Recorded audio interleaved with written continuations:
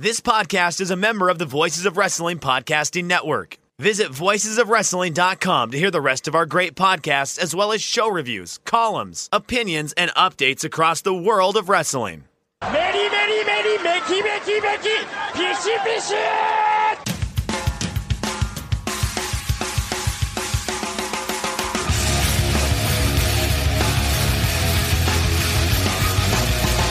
You are listening to the Voices of Wrestling podcast with your hosts, Joe Lanza. X out and go listen to some boring podcast where they're afraid of their own shadow.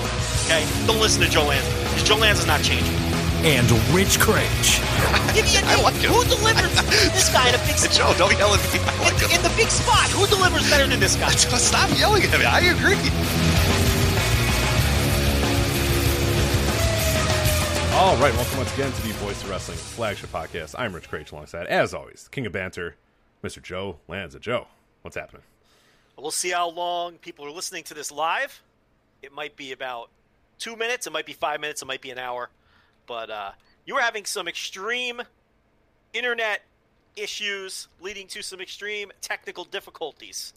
So you want to set everybody up for that? Yeah, just so for our $10 subscribers at patreon.com/voice of wrestling, you guys are hopefully listening right now and everything sounds fine or looks fine.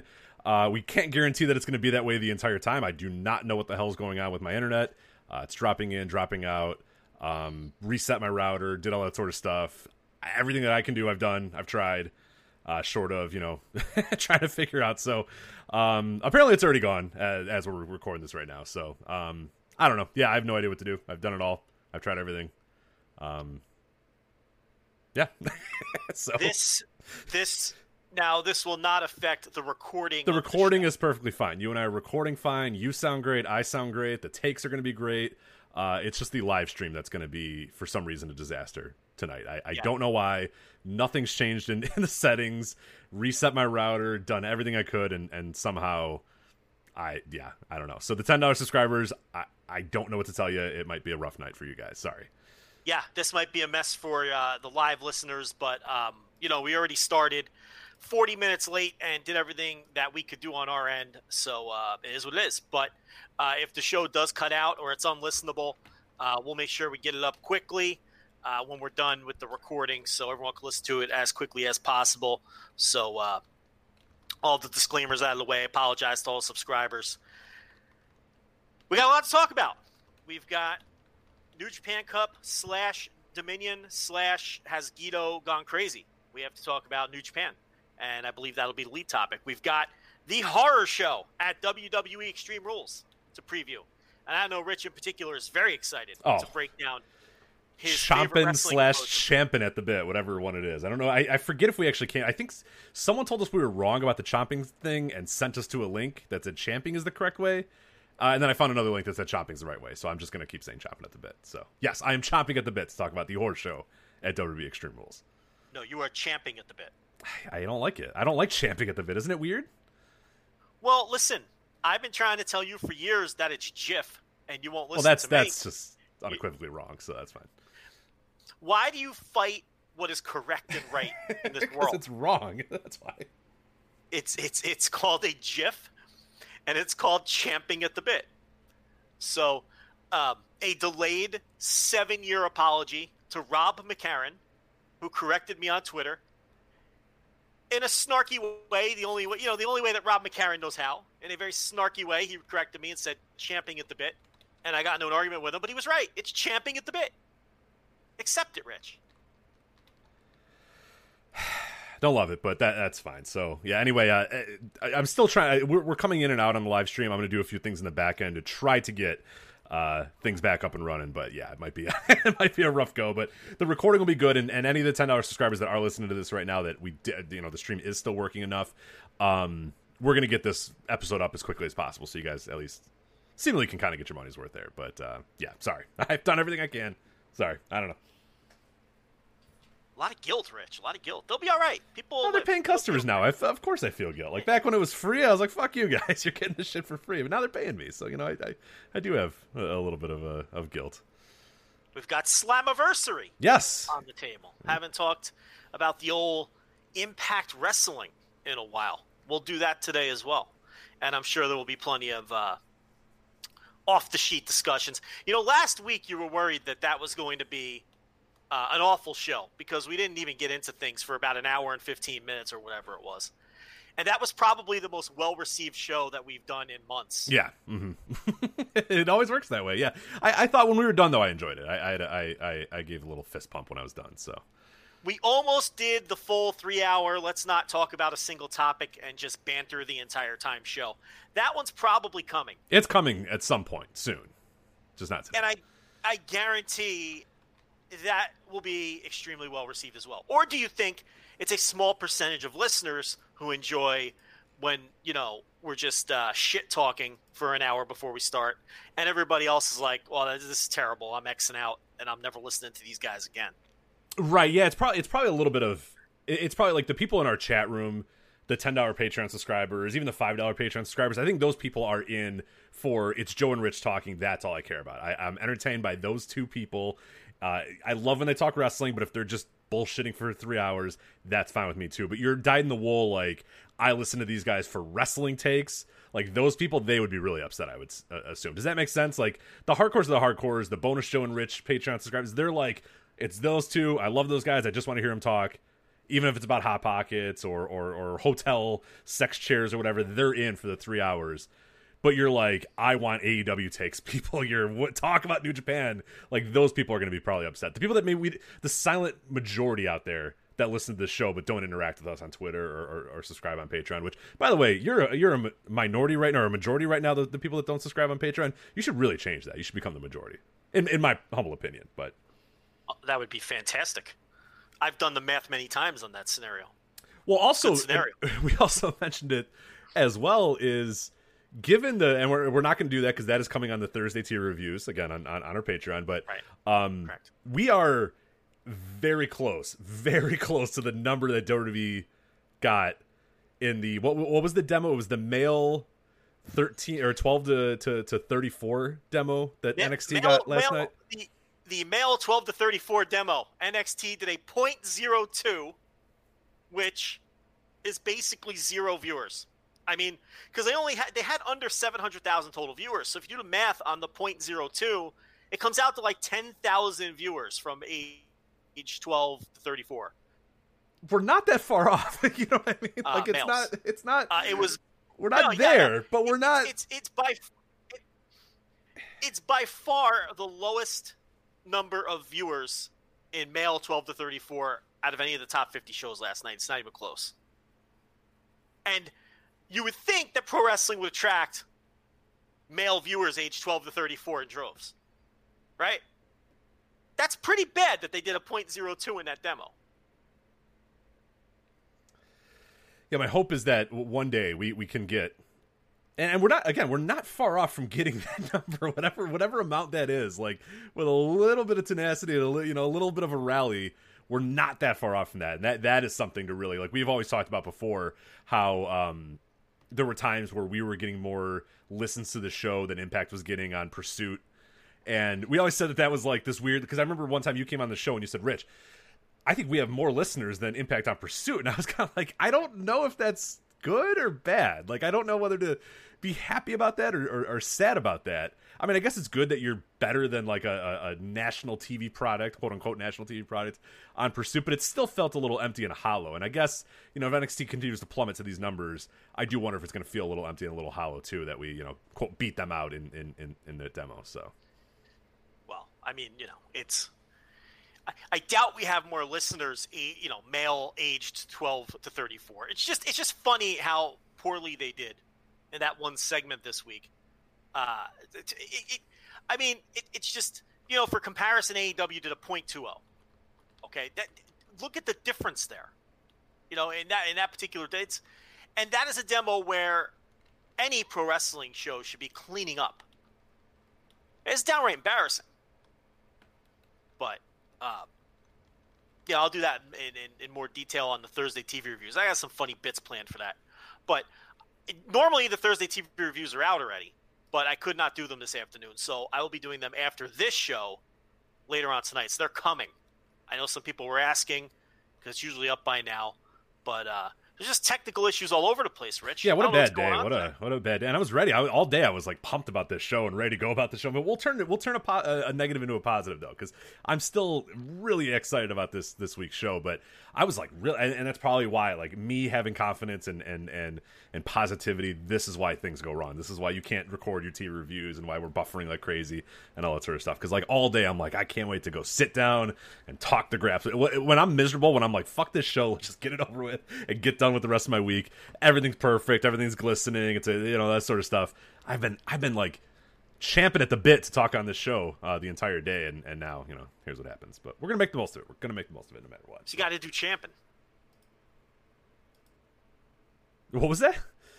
We got you to say champing. I did, yeah. It was through very gritted teeth. I don't know if you could hear the anger in my voice as I said it. So you know what else is awesome about this show today?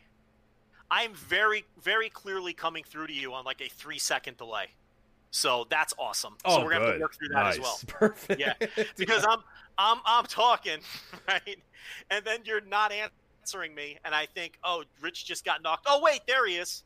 Like every time I say something. So I'm gonna have to get used to like this timing adjustment.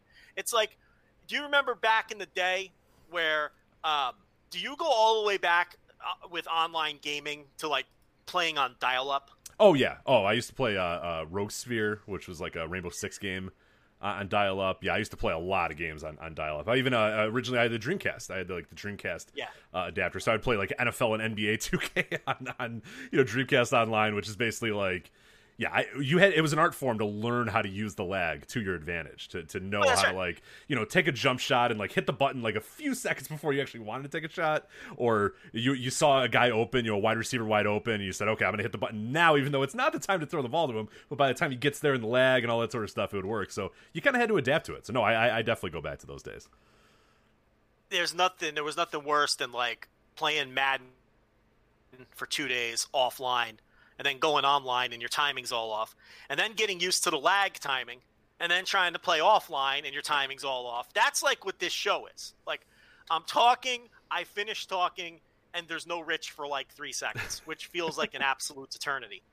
But I'm just going to have to adjust. You know how far back I go with online gaming? I'm sure we've discussed this, but I think it's been a while. I can tell you the first game that I played nightly online, and that was NHL 95 on the Sega Genesis. Through the they had a Sega very channel. Sega channel, right? No Sega channel. This was a third-party device called the X-Band modem. Oh, incredible! It was called the X-Band modem. They had them for Sega Genesis and Super Nintendo. Circa 1990. Well, I guess about 1994, right? Would have been the year if it was NHL 95. And NHL 95 was you could play a lot of games. You could play Mortal Kombat. I think Super Street Fighter 2. Was that the one that would have been out around that time? I think so. Yes. Yeah, Super Street Fighter 2 would have been the one for sure. And it was Mortal Kombat 2, I think. And Madden was on there. There was an NBA Live on there. But NHL 95, that was the game that everybody was playing on the X-Band modem. And that was all dial-up because there was nothing but dial-up at that point in time. So, listen, I'm old school. I go all the way back to the mid-90s, Rich, with the lag. So I'm going to have no problem adjusting to your lag. Next week it's going to catch me off guard when you're answering me right away. Right, yeah. I'm going to have to readjust to that. Am I right in that the X-Bands, I think I do remember seeing them. Did you get yours at Blockbuster? I remember them renting them and me telling my mom, we need to get this. Like, I need to have this right now. And her just being like, no, why? And I'm like, I want to play, and yeah, it was not a good sell that, hey, you can't call and nobody can call us for like 8 hours while I'm playing NBA Live 95 or whatever. Yeah, it took up your phone line. They did have a tie-in with Blockbuster. It took up your phone line. Also, you had to like change a setting because if you connect, if it would make long distance calls to connect with people. So if the game took like 40 minutes and you're playing someone in fucking Bumblefuck, Minnesota, that was coming on your phone bill. So you could change it to only make local calls, because how it worked was, let's say I logged on to play NHL 95, right? And I clicked the fucking gimmick that said connect me with an opponent. My fucking gimmick is sending out calls looking for the next person to log on. Yeah, you're going to Finland or some shit. Right. So it'll connect with the next person who hops on, but like I forget whether it was the first person or the second person who was responsible for making the like whichever modem would then make the call. And then that person will get charged for the long distance call, but I don't think the other person would. It was weird. And of course, you know, it was very easy. And now this whole it would keep statistics, like it kept running win-loss records for all of the games that you were playing and all these stats, which for a nerd like me was perfect. But it also that led to the invention of plug polling. And back then it was just a fucking phone line. Mm-hmm. So you know, I know that pain all too well. Yeah, there was my most famous story of plug polling, and I remember this just like it still like enrages me to this day. So I played a lot of like NBA 2K2, I want to say on PlayStation 2 on that online service, and I remember I got to the point where I was like top 10 ranked on their little like because they had like leaderboards and wins and losses or whatever, and I randomly got matched up with like the number 2 guy. And I was like, this is going to make me forever. Like, I'm going to be a legend in this game. This guy was like 80-2. I was like 60-5 or something like that. I'm like, oh, man, I'm going to beat this guy and glory. Like, there'll be – I don't know who's going to do it because I'm by myself in my room, but someone's going to come into the room and hoist me onto their shoulders and carry me out as I climb to the number 1 NBA 2K2 player on PlayStation 2. I was beating this guy. Beating him good. I used the Atlanta Hawks that time. Don't ask me why, or why I remember that, but I do definitely remember it. I forget what team he was. I was the Atlanta Hawks. I was beating him. A minute left in the game. Connection lost, and I knew it. Yeah. You know what I mean? I knew it, and then lo and behold, I come back online, and there he is. He's online again. 2 minutes later, and oh my god, the message that I unleashed on this guy. And I think I never played. I don't think I played it ever again. I think I maybe dabbled in it a little bit, but the heart was gone. You know what I mean? The spirit was diminished and dashed. And in those times, like, it didn't matter either. You didn't get a loss for a disconnect. You got nothing. It's just, oops, sorry, I got disconnected. And because it happened all the time, so they didn't want to punish you for your mom picking up the phone or whatever. But yeah, it led to a lot of those issues. And I'm not mad you're mad, Joe. Yeah. I'm not still harboring ill will towards that man who was second place in the NBA 2K2 rankings. So, well, this thing had a call waiting setting too, where like, you could set it to where if another call came in, it would end your game and you could take the call. So if you had an opponent who didn't fuck with that setting, you could, like you're saying, you could be up big at the end of the game and this asshole gets a phone call. And then the game's out. And, in the mid-90s, like you're saying, they didn't give you credit for a win because the other guy got a phone call or the other guy pulled the plug. You were just fucked, So it was the Wild West. But you could send email on this thing and everything. So, like, if someone pulled the plug on you, you can go curse them out in an email or, fuck with them that way. But that was this lag on this show reminded me of that. Trying to play NHL 95 with the lag, with the dial-up lag. I don't even know if it was 56K then. Might have been. Was there something before 56K? I think so, but yeah, it's a little bit beyond me. It's probably I don't know enough technical stuff to tell you what it was exactly. But yeah, I do think 56K was like an upgrade over whatever there was before. So yeah, you may have been lower than that, which I can't imagine trying to play a game on that. It was like the lag had to be just ungodly ridiculous, right? Honestly, I don't remember it being that bad. Like, I remember there being a difference when you'd go offline. And I played online so much that I started to hate playing offline because I was used to the online speed. Right. Well, I think there's also this thing, too, where you guys are both kind of in this same place. Like, that dude's got the lag, too. And that you just kind of get used to the lag, so it doesn't really seem like it stands out. Like, we're now, like, anytime the game is for, like, even a second, like, I don't play much online, but anytime I do play, like, if for a second it's a little slow, I'm like, oh my god, what the hell's going on? This is ridiculous, you know what I mean? Where in those days, you kind of just knew it, and you knew how to, like you said, you play with it, play around it, work through it, whereas, like, now, yeah, any little bit of a blip is like, oh my god, what the hell's happening? Kind of similar to what we're doing on the show right now, so. Yeah, I won a tournament and won a free keyboard. I'm still pretty proud of that. Nice. Like a Casio keyboard, like a MIDI keyboard, or a computer keyboard? No, like an X-band keyboard. Oh, I see. Nice. So you can plug it into the so you can talk shit quicker. Yeah, that's nice. Yes, you can type instead of using the directional pad on the controller to fucking write the emails or the shit talks. You could shit talk. Okay, so there was this little secret code. No one cares, but there was this little secret. Like when you're done playing a game, right? If you both pressed, like, I think it was up, down or something, it would take you into a chat with the person you just played, right? But you both had to do it. And that's where you would just shit talk, And I was like 15 or 16 years old or whatever it was at that time. And of course I was talking. I was a little older because I was already going to ECW shows. For some reason, I remember that. And you know how I remember that? Because you could, man, this is getting way into weird. Let's go. I'm liking it. It's fun. I had this little email newsletter I'd send out on that thing to other X-Band users. It was like a little wrestling newsletter because I would go to the ECW arena shows, come home, and then send out the results and all of the happenings from the ECW arena shows, and people would pop for that. I had I had this long list of people who wanted to be CC'd on these fucking, early version emails of these arena reports from the ECW arena, right? And I was just starting to meet people in wrestling and things like that because I knew people that were starting to train. So I'd throw in little fucking scoops with a Z on my little newsletter reports, right? This is all coming back to me. I forgot about all this shit. But anyway, yeah, I won the keyboard for winning the NHL tournament. But the thing was, Rich, I already had a keyboard. I was an experienced X-Band user, okay? I was no jabroni. So I had a keyboard already. So then, it's still up in my mother's attic, still unopened, the keyboard I won for winning the NHL 95 tournament. How about that? That might be worth a lot of money. You might want to look into that. You could maybe, pay off a car or something with that thing. I wonder what an X-Band, an unopened X-Band keyboard, an official licensed X-Band keyboard would be. When I was in New Jersey a couple years ago, we tried to fire that fucker up. We hooked the phone line up to it and everything, but obviously they probably shut the server down 20 years ago. But we gave it a shot. Like, you could still get onto the thing, but you can't connect. It won't connect to the. There's no server to connect to. Right, exactly. At some point, they have to turn it down. These bad boys. If you still got it in the box or what? What the X-Band itself? The X-Band. Yeah, do you still have it in the box?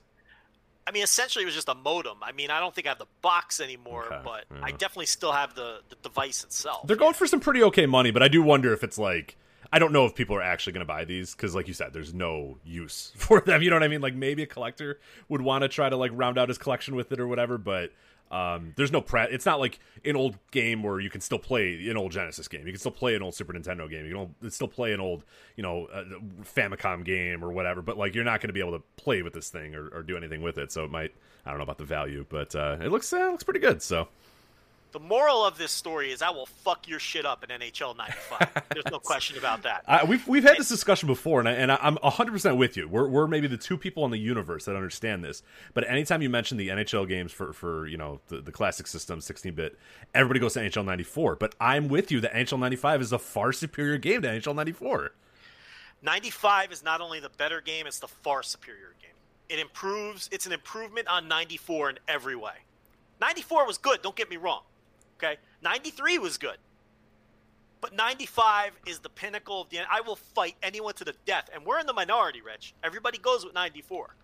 But one thing we could all agree on is 96 was fucking ass and basically ended the series for me. I never went back to it after 96. 96 was so bad that it ruined the entire series, and I never went back.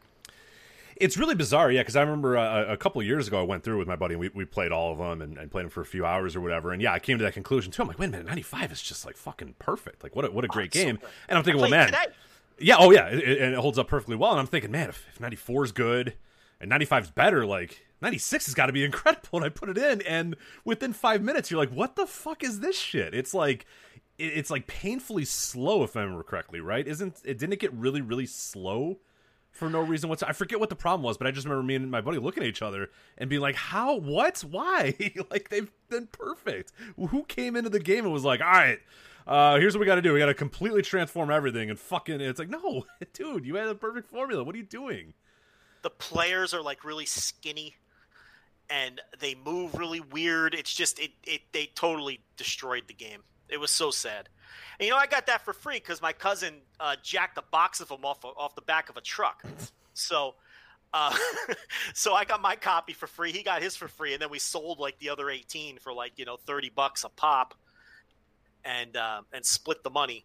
But, don't call the cops. Don't get me thrown in jail 24 years later. But those are the kind of activities I was involved in those days. But yeah, a terrible game. Just an awful game. Maybe it's karma because I stole it. Who knows? But never went back to the series. 95 is still playable today. I played the girl here in the house, and she's 4 years old. Rich, I kick the shit out of her in this game. She sucks. It is, yeah, she's garbage. She sucks so bad. Like, She's horrible, but she just smiles and she loves it. Like, I'll pull my goalie and taunt her. I'm like, I'm not even playing with a goalie. You still can't score. What do you got for me? And I destroy her. What's her team of choice? Is she an Ottawa Senator? Is she a Hartford Whaler? Where does she go? That's the thing. I'll take Ottawa or Anaheim, and I'll still destroy her. Like, she has no chance. It's just a bloodbath. I mean, it's just like 22-0. I'm not sure she scored a goal yet. She's that bad. Sometimes I'll team with her, though. We'll do the thing where you can be on the same team. You know what I mean? So, I'll have her. I'm trying to teach her. I'm trying to teach her how to set me up for one-timers and shit like that. But yeah, it's endless fun. I mean, I don't get tired of beating the shit out of her either. I think a child needs to learn, how to take a good beating. That way they could appreciate winning later on. In NHL 95, of course. In NHL 95 is what I'm talking about, the video game. What, someone's going to clip that? You know what I mean? Like, yeah, people are dumb, so. A child needs to learn it. I mean, the way you phrased it, It was a little weird. Yeah. So I just want to make sure people said in NHL 95, as, you have to be the Ottawa Senators and yeah. So. Yeah. You get so nervous, Rich. You get so nervous. People are crazy. Like... Yeah, but then we could just play the whole clip and it would be squashed. Oh, that's right not how there. Twitter works. Get out of here. You make a valid point. That's definitely not how Twitter works. How it works. It's definitely not how Twitter works. Whoa. Sorry about that. You're coming through the... I'm coming through the phone. What a disaster. I don't know what happened. That happened last week too, right? Or the week before? Yeah, but it should have happened like 25 minutes ago. Why did it just happen now? That's how bad the stream is that it took that long? Who knows? What a fucking disaster this show. Yeah. Speaking of disasters, Dominion was this weekend. Yeah, let's talk about that. What a bizarre show. I don't know what the hell happened or what's going on or what they're doing. What was this? Evil won the title. Evil's the double champion. He's in the Bullet Club. Dick Togo's there too. Like, what? Just right, imagine imagine how quickly you'd have me institutionalized if I said, Joe, all right, here's my prediction for Dominion. So Evil's going to beat Naito for the title. We got that, right? Right, okay. And Dick Togo's the one that's going to help him do it. Hold on a second. Right then and there, I think you were nuts. Like, right. Evil had no business winning this match. No. But go ahead. But I just mean, like, the ridiculousness of, okay, Evil's going to win the title, and you're like, all right, that's really dumb, Rich, but fine, whatever. And bang, Dick Togo's going to be the one that does it. Oh, yeah, and Evil joined Bullet Club the night before. Okay, boom, let's go. Like, the hottest of hot takes, the surprises of all surprises. And I guess we have to talk about it a little bit. I mean, first off, you and I have not talked about this yet. You and I have not talked about this Evil win, the Evil turn, anything with Dominion yet. So I'm setting this up purely organically, but like, I'm trying to figure out the best way to say this, but like, I know that you didn't like it because you kind of prefaced there by what a disaster it was, but like, are you kind of, because I've seen a lot of people being like, oh, it's awesome, he surprised us, oh, it was a surprise, it was out of nowhere. And I kind of always think with a lot of these things is like, not every surprise is good. Just because it's surprising or you didn't see it coming doesn't mean it's good. And that's kind of where I'm at with this whole Evil thing. I'm seeing a lot of people going like, oh man, it's just great that they surprised us. You never know what's coming around the next corner. Oh, that's really good. They keep you on your toes or whatever.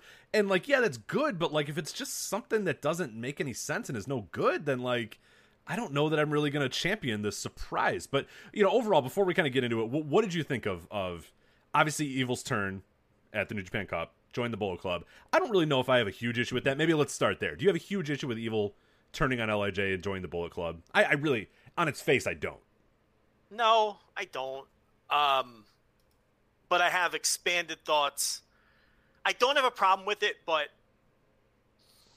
I really feel like Shingo would have been a better fit for all of this. And I understand the counter argument to that is Evil turning on LIJ is the better story because he was the first guy to join Naito to begin with. But I'm not necessarily compelled by that. I mean, I just feel like Shingo is the more not only is Shingo the better wrestler and the more dynamic and exciting performer, which I think that near universal people would agree with that. But I also think he has the potential to be a bigger star. And this obviously is an elevation for Evil.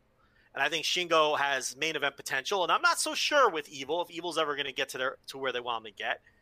And I also think Shingo is just a better fit for the role because we've seen him do it. Right, he has done it before. we've seen Shingo be a shithead bully heel in Dragon Gate, and not only do it, but excel in that role. I mean, he's great in that role. I'd argue he's better in that role than the role that he's doing now, where he's more stoic and keeps to himself. And, Shingo was made to be a gym class bully. We've always talked about that. He was made to be a heel. So it's like, I feel like Shingo was the better fit in every way. I feel like he would generate more heat. But aside from that, no, I don't have a major problem with turning Evil. I just think there was someone else who would have been a better fit for the role. And and on the same hand, I don't think Sonata would have been a good fit for this. I think Shingo would have been the perfect fit. I think Sonata would have been a poor fit. And Evil is, I don't know. I guess we're going to talk about him more, but right. But to answer your question in the most long-winded way possible, no, I'm not bothered by the fact he turned. Yeah, the turn to me was when I saw that happen, I was like, all right, that's fine. He's the first guy in LIJ, with Naito. He turns on him. He joins the Bullet Club. I have no issues with that. And nothing wrong with the turn whatsoever. That was whatever. I've been really anticipating unit shakeups for a while there, and that's good. It's good to kind of change some things around. Also, with Evil coming into Bullet Club makes sense given that you're not sure when Jay White's probably going to come back, so you maybe need another kind of top figurehead of Bullet Club or whatever. Perfectly fine. I have no issues with that whatsoever, with Evil joining Bullet Club, Evil turning, LIJ, kind of bursting at the seams. Hiromu now can move up a little bit. Perfectly fine. Sonata moves up a little bit. Whatever. No issues with that. Like you said, I would agree that Shingo's probably the better one to do it, but if that's the story you want to tell with Evil, that's fine. No issues there. Jump ahead to the next night, and, they have what I didn't, as far as the match, let's talk about the match, and then we'll talk about the finish and the results and all that sort of stuff. What do you think of the match itself? Because I saw a lot of opinions all across the way. I saw a lot of people that said they really liked the match. I saw a lot of people that thought it was the dirt worst bullshit match and just terrible and garbage and all that sort of stuff. I'm kind of in between. I thought at times it was boring. At times it wasn't really keeping my attention. I don't think it was a terrible match, but it wasn't a particularly exciting match. And it was obviously made worse and spotlighted by what happened in the finish. But the match itself, just boil that down. We'll kind of leave the finish out of it. I don't know. What were your thoughts on the match? I'm solidly in 3-star territory. You know what I mean? I feel bad that I'm in this weird sort of I don't know, it's fine territory. But that's kind of where I'm at. It was it wasn't good. It wasn't bad. It just kind of existed for 35 minutes or whatever it was. Yeah, I mean, look, I don't think the match quality is what matters here necessarily because they told this story in the end. That might be a cop-out answer, but I mean, if you really force me to answer, it's the least interesting and probably worst IWGP Heavyweight title match in the Bushiroad era, in my opinion. It was egregiously long. They could have told the same story in 18 minutes. Instead, they went 40. This match went 40 minutes, right? The exact time, yeah, I'm going to try to get the exact time, but it was, 35-36, I think was roughly where it was. But yeah, when you factor in the angle. Right, yeah. It's you could have done this in 18 minutes. I mean, it didn't need to 38, be this long. 38:01 is the official match time. 38-minute match with a screw job finish. I mean, it's and it was just, Evil just works at such a slow pace. It's so a 38-minute Evil match is like a 2-hour match for somebody else. It's not like he loads his matches with action. And that's the other problem I kind of have with this is whether it ultimately gets over or not, whether Evil is ultimately elevated or not, which, is a possibility. I am not going to enjoy Evil as a top guy. I mean, I've been up and down on Evil for a long time, and I was very down on his New Japan Cup. I did the daily audio. I buried nearly all of his matches. I buried the finishes of all of his matches. And look, it all ended up making storyline sense. That doesn't mean I have to like it.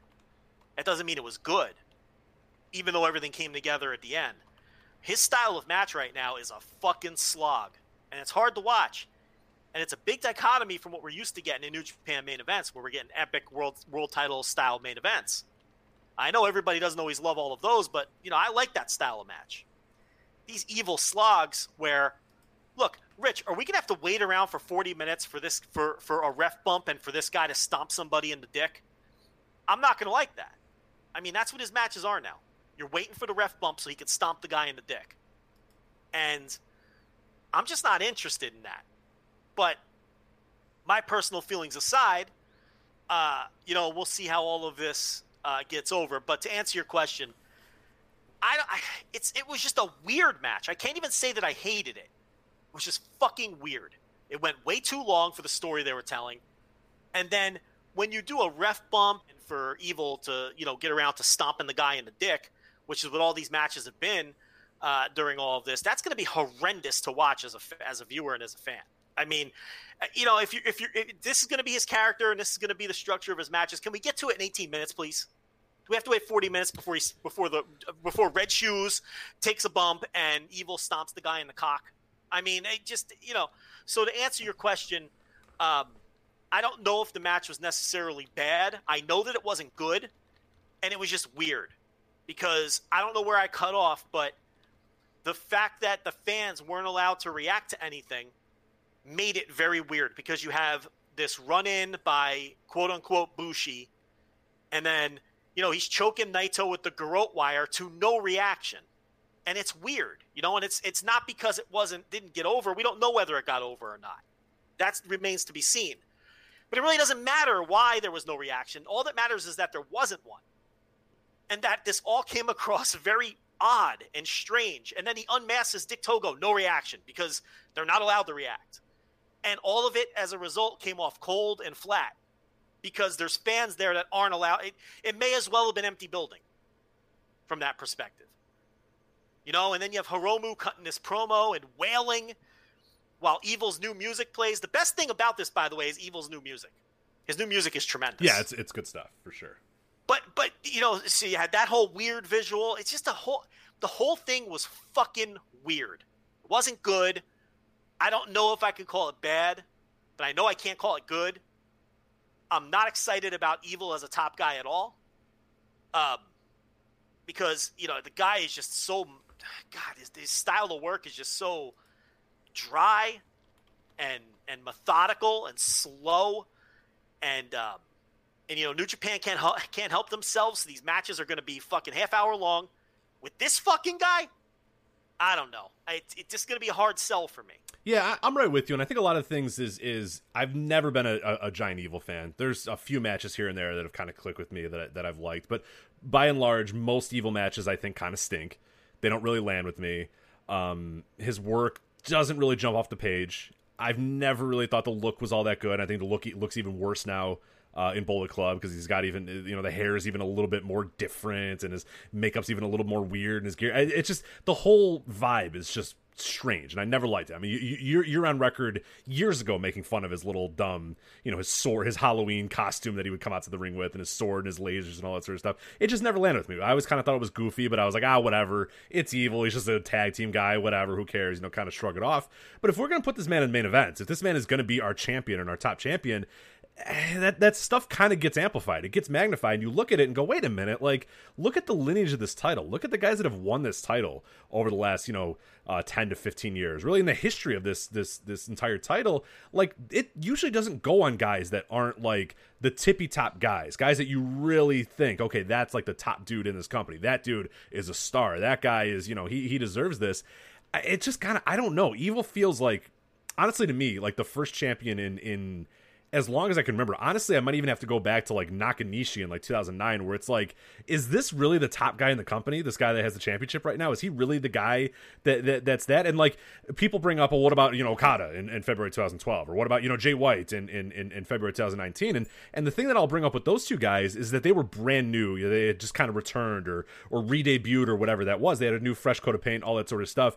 Evil's been here, man. Evil's been around for 5 years, and just out of nowhere, he wins the title. It's just that's just not the way they booked. It's just not the way they've done it, and I'm just a little uneasy about it. I just don't love it, and for the first time in my regular watching of New Japan, of really following this company day by day, night by night, show by show, or whatever, it feels like the championship is on a guy that's not the top star in the company or one of the top stars in the company. Does that make sense to you? Yeah, it absolutely makes sense. He does not feel worthy of the title. Now, when you bring up Okada and Jay White, I think as soon as those guys won the title, they felt worthy and they felt like top guys. Right. Oh, yeah. I mean, when Okada comes out and challenges Tanahashi, people are laughing. But at the end of that match, nobody was laughing because he had a great performance. He looked like $1 million, and he went out there and he proved that he could go. And it was like, oh, okay. And then he was a made man from that point forward. There was never, ever again a question if Okada belongs or not. The title win made him. The challenge people considered a joke and that this guy isn't ready. He just had a shitty match against Yoshihashi earlier in the night. That everybody shat on. There's no question. People were shitting on that. I hate saying the word shat. It sounds too proper. Yeah, it sounds a little weird. Yeah, I'm with you. Bad word. So people were shitting on that, and they were shitting on the idea of this guy getting a title shot. But if you recall, as soon as he won the title, the match was so good that he was a made guy right there. Now, there was still some build to that. He lost it back and then won it back.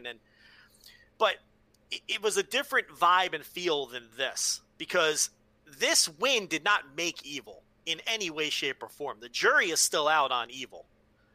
This did not feel like, whoa, this match has taken Evil to the next level. That absolutely was the case when Okada beat Tanahashi. Jay White, I mean, same thing. When he won the title, it was pretty obvious and clear that he was now a Pantheon-made guy. His promos, his presence, his charisma, say what you want about his matches. They're hit or miss for me, too, for a lot of the same reasons that Evil is hit or miss for me. They're very story-heavy. A lot of but I don't think there's any question that Jay White has superstar charisma and is going to be a top guy in New Japan for as long as he chooses to stay there. And that was obvious when he won the title. This Evil thing, I don't think is comparable to those scenarios, because even with the gear change and the music change and the stable change, he's still not jumping off the page to me as like a top line guy. He's not. And maybe with time that will change. I'm not writing off Evil as a top guy. No, I'd love to be proven wrong. I'd love for him to go out there and just fucking kill it and prove us all wrong. But I don't see it. I don't, especially if it was just Evil on his own, I might have a little bit more hope, not much. But when I know that he's the leader of the Bullet Club, and seeing what that match was with Jada running in and Ishimori running in and Dick Togo running in and all that sort of stuff, and his New Japan, what I saw from him in the New Japan Cup led me to believe that is going to be the norm, that is what we're getting from Evil. I have no reason to believe otherwise. Like, people can say, oh, well, no, they'll calm that stuff down. No, as far as I know, he's going to, as you said, have 30-minute matches where he kicks guys in the dicks and Dick Togo runs out and Jada runs out and Gato runs out and all this other bullshit. And I'm kind of done with that, man. I've been done with that since fucking 2015. I'm over that sort of stuff, and especially if it's going to permeate the main events and be the overarching story of New Japan main events. Like, I'm just not down with that. It's just not why I watch New Japan. I can watch a lot of other wrestling to watch a bunch of, invest time in bullshit finishes and stuff that doesn't land with me. It's not why I watch this company, and it's not, I think, why a lot of people watch this company. Especially when it's a guy that doesn't have a ton of charisma and doesn't jump off the page as a star. That's the thing. And what's tricky about this is because we don't have full crowds and because the crowds aren't allowed to react, we don't know whether this got over or not. There was some light booing, even though they weren't supposed to boo. But that doesn't mean anything. They could have been booing because it was getting the wrong kind of heat. We don't know the answer. And we're not going to know whether all of this got over. And I'm not saying it did or it didn't. I'm saying I don't know whether it did. Mm-hmm. Because I don't have a feel for it. And we're not going to know until we get full crowds, which might not be for a long time, because now Japan is going backwards with the thing. And there's a good chance, even these limited crowds are going to be taken away again, and we're going to be back to square one in Japan. But until we have full crowds with this guy, I don't think there's any way to tell whether the angle got over at the level they want. Now, you can point to, okay, Sengoku Lord is sold out. Rich, it's 1,800 tickets. Right, I would hope so. I would definitely hope that. Are you moved by that at all? I guess I just got your answer. Because some people are very impressed, like, well, that's a referendum. That's the rubber stamp that this thing is over because Sengoku Lord sold out. I don't think that means anything. All that means is they're able to sell out a Korakuen-sized building for Hiromu challenging for the title, which, God, I hope they'd be able to with Hiromu challenging for the title. I'm not impressed by that. And that doesn't tell me or change my opinion in terms of whether or not. Now, if they would have not sold out the 1800, I think we could easily say, all right, this did not go. Right. Yeah, we could definitely take that lap right now if that didn't happen. But I'm not even taking a lap. I don't know, because I don't know. And listen, I'm not even saying Evil's not going to get over as a top guy. Do I have my doubts? I do, because I don't think he's particularly charismatic in that way. But it wouldn't shock me if he got over, because LIJ is enormously popular, right? And this is a story centered around LIJ and somebody betraying them.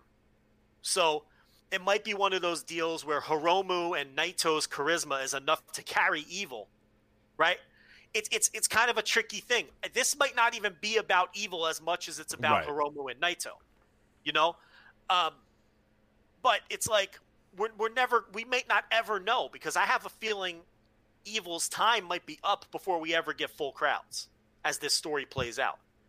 I've heard people say that, okay, well, with limited crowds, it's a good time to do something like this because you know you can sell 1,800 tickets. It's like you can do that in your sleep, right?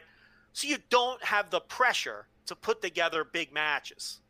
So this would be the right time to tell this kind of story and to take a chance on something that, you know, might not get over under normal circumstances. Where do you stand on that? Yeah, the thing I have with that is like, well, I mean, why would you intentionally do something that sucks? You know what I mean? Like, that's kind of what you're saying there is, oh, it doesn't matter if it's not good or if it doesn't land with the crowds because there's no crowds here. It's fine. It's whatever. Like, I don't know. I just, like, if I was booking, and we've always talked about business sense, there's one thing to say, like, hey, you know, book this. We said you're not going to have Okada and Naito at Dominion because there's no reason to do it. There's no the tickets are already sold. You're not going to sell more than you've already sold. You may as well not do it. Like, that I think is a different argument than, well, there's going to be no crowd, so why not just try this? Well, I guess, yeah, I guess so, but like, I don't know, I would still do things that are good instead of things that are bad. Like, you know what I mean? Like, I get the argument, I get why people would say that, but I think there's a lot of other things that you could have done in this time to tread water instead of going to Evil. Like, that to me, because it hurts the prestige of the title. The title now, you look at the lineage and we don't know what's going to happen. We have no idea. Again, I am happy to be proven wrong. I'm happy in 3 years to go back and listen to the show and go, oh my God, can you believe we doubted Evil? But like, going through the New Japan title history, I don't see, I mean, the name of guys that you look at and go, oh, that guy didn't deserve that title at all. Like, it's very low. That title has always had that prestige to it, short of a few guys here and there. Like I said, Nakanishi in 2009, I'm not picking on him, but he was like, it was, you know, famous, the Gold Watch title reign, where it's like, this guy's been around forever, give him the title, whatever. And he lost it, you know, 40 days later to Tanahashi. And it didn't matter. And then you go back and, like, it's very hard to find, like, any guys until you're into, like, deep Inokiism, where it's like, this guy doesn't deserve the title or doesn't belong in the top of the company. That may as well be a different company. Exactly, right. Like, I don't consider that the same thing. I don't consider, you know, fucking, you know, whatever. Any name you want to bring up from 2002 or whatever. Those guys, I'm thinking, like, Bushiroad, 2006 to current, whatever. There's just not many guys that you look at and go, well, that guy isn't the top guy in this company. That guy isn't, you know, the best of the best in this company. And now you kind of have that for right now with Evil. And even if in 40 days he loses the title back to Naito, or Hiromu beats him, or whatever other random scenario you want to bring up that it's off the wall or whatever. Now, Hiromu beating him would be ridiculously stupid for a number of reasons. Yeah, I'm with you. How are you going to do that with Hiromu now before proper, on a 30-day build with 1/3 capacity? That would be insane. Well, and that's kind of that's what I was going to bring up as well, because I've also heard, you know, when because, you know, I don't want to say we're in the minority or whatever, but there was good back and forth arguments between, you know, the pro Evil camps and the whatever we are. I don't think I'm not anti Evil. I just don't. I'm with you. I just don't fully believe this. I am totally agnostic on all. Exactly. Of this. I want it to work and be awesome, but I just have no. I don't know. I'm not feeling it. I don't want any of the wrestling promotions I follow to be shitty. So I hope it works too, and I hope I can get into it. The other thing about it is, you gotta trust Gato, and you gotta trust. Because everything they do works. I mean, this has been the best booked company in wrestling for a decade, or close to a decade now. And it's like, don't they get benefit of the doubt? Oh, for sure. No, I think so. So, from that perspective, like, okay, if this same exact scenario played out in any other company, I'd probably be shitting real hard on it because I'm not feeling it, and I have my doubts. But this company gets the benefit of the doubt because every time they've tried to pull a maneuver like this, it ultimately works out in the end. Even though there's no real comp for digging this deep into the fucking mid-card to pull a guy out of, to pull this with, and a guy who I have serious doubts whether they have the proper main event charisma. And none of those doubts changed between New Japan Cup and Dominion with his presentation changes.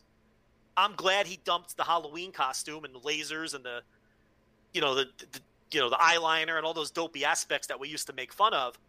But those things were just fun things to make fun of when he was just a mid-card guy, right? I would have never proposed him being and to be fair, nobody did.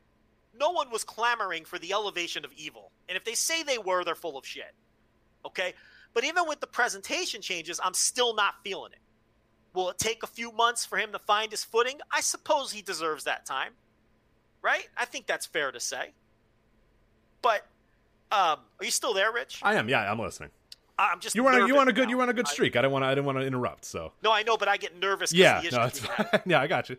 But I lost my train of thought anyway. But I don't even remember what I was saying. So you can take it from here. But I'm just agnostic on it. I'm not rooting against it, but I definitely have my doubts. Yeah, and like I was gonna say, when I'm met with these arguments of, okay, well, it doesn't matter because there's no fans, so why not take a risk or why not try something? Yeah, that's fine, but like I don't know if I really love the story that's being told, and that's just my personal opinion. Like to me, the story being told, it's just again, I'm not a big LIJ fan in that sense, where some people are like live and die in the LIJ fans. I'm like, I like them, obviously, but I'm not a, quote, as the kids say to Joe, a stan for the LIJ. You know what I mean? Like, so it's whatever. And it's a good story, I guess. Evil, the first guy to join up with Naito, and he's the guy that portrays him or whatever. But I'm done with the Bullet Club shit. I really don't care about the Bullet Club. I don't love the idea of Naito losing on his first defense or his second defense or whatever it was. Well, first defense, right? Second, Kenta. Oh, that's right, Kenta. I forgot about Kenta. So his second defense or whatever. I don't know if I love that story. I get that the COVID came up, so you had to kind of change things around and do some things a little bit differently. Maybe you had to accelerate a story, or maybe there was going to be more gap here or whatnot. But like Naito winning it in January and then already losing it in July after all that time and all the work and all the effort and all that sort of stuff. I don't know. I just kind of don't think that's a really good story. And the other thing I hear too is like, well, because of COVID, they have to they're weak, they're thin, they need to do. But like, why does Evil have to get the title then? Like people have yet to sell me on. Oh well. These guys aren't going to be here. There's nothing you can do, so you got to put the title on Evil. Like, what? Like, why can't Naito face Ishii? Why can't Naito face, Kojima? Why can't Naito... Like, I can come up with 10 different matches for Naito to have. They're not the most exciting matches. They're not the best matches ever. But, like, it's an interesting time. Like, it's a weird time. So, you know what? Guys that might not get title shots are going to get title shots. But, like, I don't know why, because of COVID, we had to get the title off Naito and it's got to go to a mid-carder that hasn't proven that he's a star on any level whatsoever. Like, I don't get why those, and a lot of times when I'm having these arguments, it's like, well, it's COVID, so you got to put the title on someone. I'm like, no, why? Why do you have to get the title off Naito? Why is this like, oh my God, you can't have the title on Naito anymore? This is ridiculous. COVID's here. Like, do you have an argument for that, Joe? I don't understand that. This goes back to my argument that Shingo would be better in the role. Because you can do this story without cheapening your title. And I feel like Evil cheapens the title to some extent. He doesn't feel worthy of holding that title. So it's like, why can't you have Evil split from LIJ without cheapening your belt, your championship, which you've protected very well? Right. Or why can't you do this LIJ split with the guy who's more charismatic and who everyone agrees can be a money-drawing star? Do it with Shingo instead. If they do this with Shingo, do you have the doubts you're having now? Are we even having the same conversation? God, no, not at all. We're probably excited.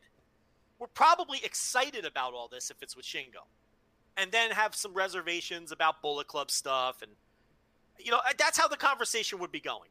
We'd be saying, wow, they pulled the trigger on Shingo. That was quick. We didn't think it'd be that soon. And, right. But I am as worried. I will say, not to interrupt, but I am as worried about the Bullet Club inclusion of this entire thing as I am about Evil, too. That's the combination of Evil, who's not a jump off the page worker, and Bullet Club, dick kicking, Gato running in, Dick Togo choking people out, things. Like, that's got me just as worried as Evil, who doesn't jump off the page either. Sorry, just wanted to... And not even just the work, just the charisma and the star power. It's just I don't feel it with him. And look, we know Shingo can draw big houses. He's done it in other companies. There's a track record there. And I think we all agree that if they choose to, and who knows if they ever will, he can be a star. Now, people will come back with, well, he's not a true-born. That is the most overrated argument. I am so tired of hearing about this true-born argument and everything else. Okada wasn't a true-born. Now, I understand he eventually went through the dojo. Okay, I get it. So it's not like but he didn't start New Japan. He wasn't a quote-unquote true-born, even though he eventually came through their dojo system and worked there as a young boy and went on his excursion and came back and all that. And it's also a new era. I mean, I don't know. I think that stuff is kind of overrated when it comes to the true-born stuff. So I kind of put that aside too. Do I think there's a period of sort of paying a penance before they'll get behind you? Yeah, I do. I do think that's real. But I don't think it precludes you from getting a big push at some point. That I don't buy. But, it's I feel like you could have done this same story without potentially cheapening your title. But the flip side of that is LIJ that enormously popular where this is all going to get over anyway, and it doesn't matter whether Evil gets over or not. It doesn't matter because the story will get over. And if we magically had a cure for COVID tomorrow, this feud would be packing all of the major buildings. But the thing is, I don't want New Japan to be a place where a guy gets the title because of a storyline. That's exactly what I mean. Like that's where like people are saying, well, this is a good story, this is the way to go or whatever. And I'm like, yeah, you know what?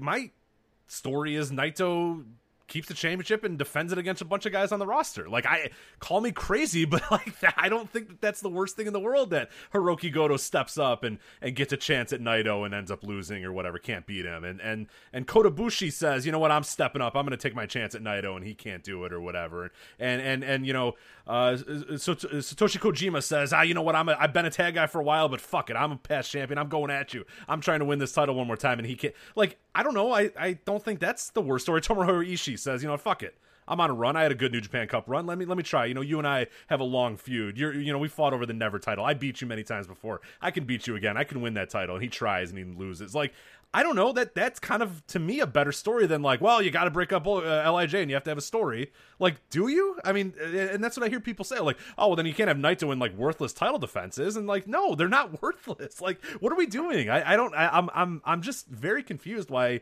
COVID makes it that Naito has to lose the title and that it has to go on to mid-carder. Well, if it's such a great story, why not save it for fans? And exactly what I was going to say 10 minutes ago is the same flip side I hear from people. Oh, it's a great story. It's a great story. It's a great story. And the same people are telling me that are saying, well, it's COVID, so, who cares? The fans aren't there. Like, it can't be both. If it's a fantastic story that's going to sell out houses, then why wouldn't this wait? If we're truly in a holding pattern, to me, I think my concept, and I hate the kind of fantasy book or whatever, but my concept, I think, is the best holding pattern one. Naito goes at, some of these guys and proves himself to be a champion or whatever, and then when the crowds come back, then yeah, you do your big story that's going to sell out the houses, but it can't be both things. It can't be a great story that makes so much sense and is get the fans really excited, while at the same time also being, well, it's COVID and it doesn't matter, nobody cares or whatever. Like, yeah, I heard a lot of people in the first few hours saying, well, you do things like this with a guy like Evil because you can't sell all your tickets anyway. Why do you do something that sucks, though? I don't get it. And then later on, we're hearing what a great story. Now, I don't know if that's some of the same people or different people, because sometimes you kind of conflate, and it's like maybe we hear opinions from so many different directions. It's like it may not be the same people talking out of both sides of their mouth. It could be just different sets of people with different sets of opinions. But it's like, if this is such a great, huge money story and the people are just clamoring for LIJ family drama, then I would think that you would save that for when you can maximize the dollars on that. So it's one or the other. I mean, people need to pick a lane on this one. It's either this great, tremendous storyline that LIJ fans are salivating over that, would have been, selling out shows until the Dome, or it's just a placeholder thing to kill time. And now's the time to take a chance on elevating a guy because he's not really going to hurt you at the gate anyway, because you could sell 1,800 tickets with your eyes closed. It's one or the other. I don't know if it's either. I kind of get the sense that we were all just wrong about Sonata And I think it's just business as usual. I think this is exactly what they were going to do, COVID or otherwise. That's the feeling I get. Well, I do too. And I was going to say the other argument that I hear from a lot of people too is like, he won't have this title very long. And I'm like, I don't know. I wouldn't be so sure about that. Like, it's just a brief little story that they're doing here. They don't do that. When they push a guy, when they say this is our guy and this guy's doing this, like that very rarely results in like a 40-day storyline and then he's gone and he's down and he's just doing like he is, for all intents and purposes, the leader of Bullet Club now. He's the top guy in Bullet Club. You know what I mean? The top, wrestler in Bullet Club. He's the champion. He's a double champion, one of the second double champion in that company's history. I really don't think this thing is ending in 40 days and it's just going to go back to business as usual once we're back. Like, this is an elevation. This is a try to make Evil a star. And I hear that too of, then he's going to lose the title back to Naito in a few days, or he's going to lose it to Hiromu or whatever. And I'm like, both those scenarios, I don't know. I don't see either of those playing out. I think we're in for the long haul here with Evil. I'm not saying he's got a year title reign, but I don't think they're just saying, let's do this for 50 days, and then when the fans come back or whatever, hopefully then we'll just drop the title from him and get him back, into the mid card. Like, no, he's a main eventer now. They have elevated him there. There's two scenarios that are being talked about. Hiromu winning, which would be enormously stupid. To blow that moment with Hiromu on a one-third filled building where fans can't cheer would be so dumb.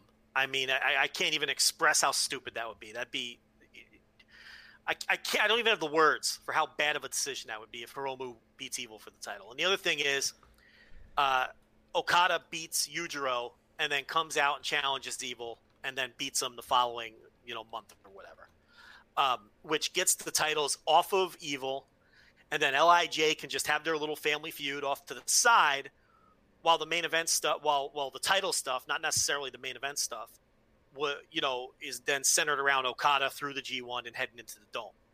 So those are the two theories, and I don't see Hiromu winning. I don't think they're that stupid. I could definitely see Okada beating Yujiro and then transitioning into a title match against Evil, because with Evil beating him in New Japan Cup, that's typical New Japan booking, right? Where it's like Okada then comes out to challenge and gets his win back and wins the titles, and then that's a convenient way to get those titles off of Evil, and then he can go off and do whatever the fuck he's going to do against Naito, because Naito Evil is going to be a big match whether it has a title at stake or not. You don't need the title to ensure that that's a main event level match. You see where I'm going with that? So you could have Okada knock off Evil, get the title back on track on a true main eventer, and then Evil and Naito is a money feud anyway. Yeah, it's all very strange and very weird, and it's territory we haven't been in New Japan in quite a while here with a guy. Here's what I wish. This is what would make all of this easier, Rich. If the fans had been allowed to react, we'd know a lot more. That's my barrier here. I don't know what the fans think of this, because I am sorry, I am not moved by some light booing by a third of the people that were there on a crowd that was 2/3 empty to begin with. That does not move me at all. That's not evidence of anything. That could have been go away heat. When New Japan fans don't like something, they boo. Right. It's, you know what I mean? It's like, those could have been people booing because they were reacting to the angle and giving it and directing heat, the good kind of heat, at Evil and Dick Togo. Absolutely. I'm not saying it wasn't, but it also could have been go away heat. Like, what is this bullshit we're getting in this title match with him getting choked and fucking Dick Togo of all people and this is just, they could have been booing this shit because they thought it was stupid. And I don't know the answer to that until these fans are allowed to react, because it's like, I have no feel for what kind of heat this was getting, the good heat or the bad heat.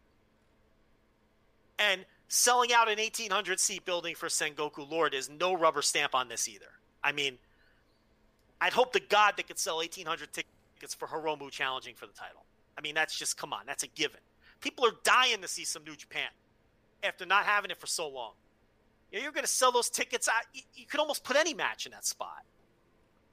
You'd have a bigger problem if you didn't sell the tickets. Selling the tickets doesn't impress me at all. But not selling the tickets would be indicative of a problem. At minimum, we know that this will sell out the limited amount of tickets that they're offering.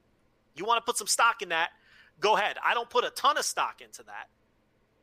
So we know it, but you cannot say that you know that this isn't driving people away until we have a 6,000 seat building with open capacity and it sells 6,000 tickets. How do we know this show wouldn't have sold 2,200 tickets? How do you know that? No one knows that.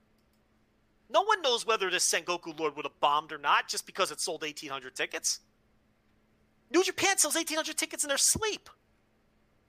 So that's what makes all this tricky. We have no way of telling. There's no indicator to tell us whether it is successful or not. I had one person tell me that they were translating Japanese tweets that night, and a lot of the Japanese smarks hated it for the same reasons we're talking about. Evil is the champion. What is this? I don't like this. And then I had other people translating other tweets saying how much the Japanese smarks. Right. So the Japanese smarks are just like the American smarks. Some of them love this shit, and some of them don't. You can't get any gauge on that. You can't cherry pick. But there's definitely Japanese fans who didn't like it as much as the LIJ fans who did like it. So, it's just fucking weird. Dick Togo? I know. I have nothing against Dick Togo. He's one of my favorite I wrestlers love Dick ever, Togo. but- Yeah, I love some Dick Togo, but man. It's just fucking bizarre. And he's going to come in and be this guy's manager. And I know he's wrestling in the 6-man and Corkin on Monday or whatever. But it's like, I don't get the impression he's going to be a full-time wrestler. I think he's coming in to be like a Gato type figure, for the Bullet Club. And be like Evil's guy. He'll be the guy that comes out with Evil and, is the heater for him. And, I have a problem with that. It's just weird. Like, this all came out of left field. Like, and it's not, I don't know. To me, the jury is out for me on all of this. And, I thought Evil had a shitty New Japan Cup, and the match with Okada, the final, was a nothing match. It was okay. It was fine. I didn't even think Okada was that hot in that match, to be honest. And, the title match we already discussed. It's just, man, he's wrestling Hiromu, of all people, and I can't get excited about it. I know. Because it's him. Obviously that has nothing to do with Hiromu, but I feel like Evil will drag anyone down to his level, especially working the kind of matches he's working. That's the other thing. Yeah, it's just and I did have a lot of. I'll say I didn't dislike the Naito Evil match. It definitely didn't have sort of the intensity you're hoping for when a guy turns his back on his friend that he brought back into the company and all. Like there's a lot of stuff going into that, and then those guys just go out there, and there were parts that were intense, but I don't know that it ever felt like, oh my god, these guys want to rip each other's heads off. Rich, because of the muted crowd, it all felt flat. But no, the wrestling felt flat too. Because he puts them through the table and he does that sort of stuff, but they're just kind of dicking around with each other for 30 minutes too. Oh, it's so slow. That's what I mean. This of all times, if you were really gonna say, look, there's no crowds, there's no fans, it doesn't matter, it's Evil.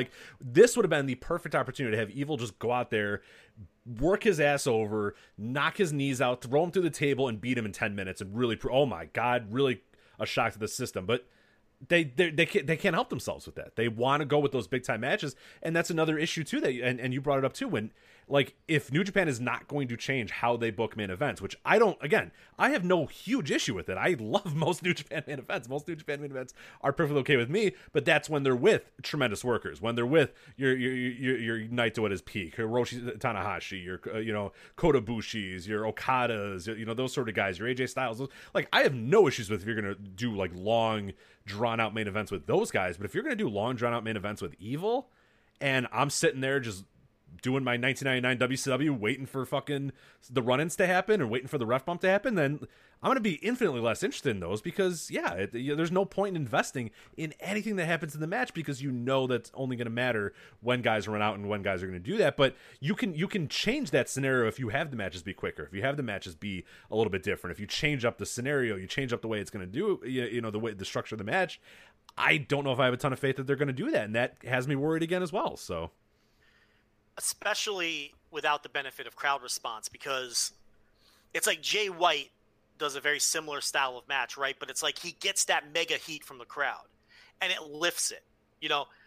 It's like with no crowd response, it's like it's gonna come off emotionless and empty and flat, like the title change did every time this guy wrestles.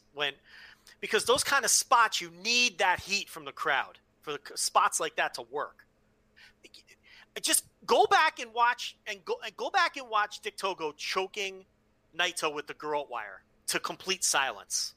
It's just eerie. Right, yeah, he takes the mask off. And again, I know that there's no fans, I know all that sort of stuff, but they were making noise before. They were clapping, they were stomping, they were doing something. But Dick Togo takes his mask off and it's just nothing. Just silence.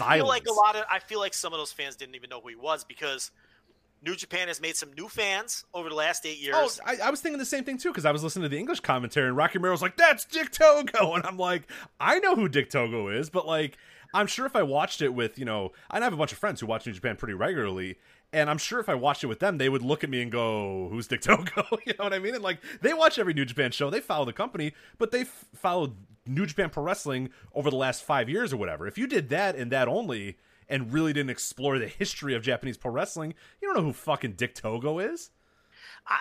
I wouldn't stun me if a good chunk of those fans just weren't sure who it was.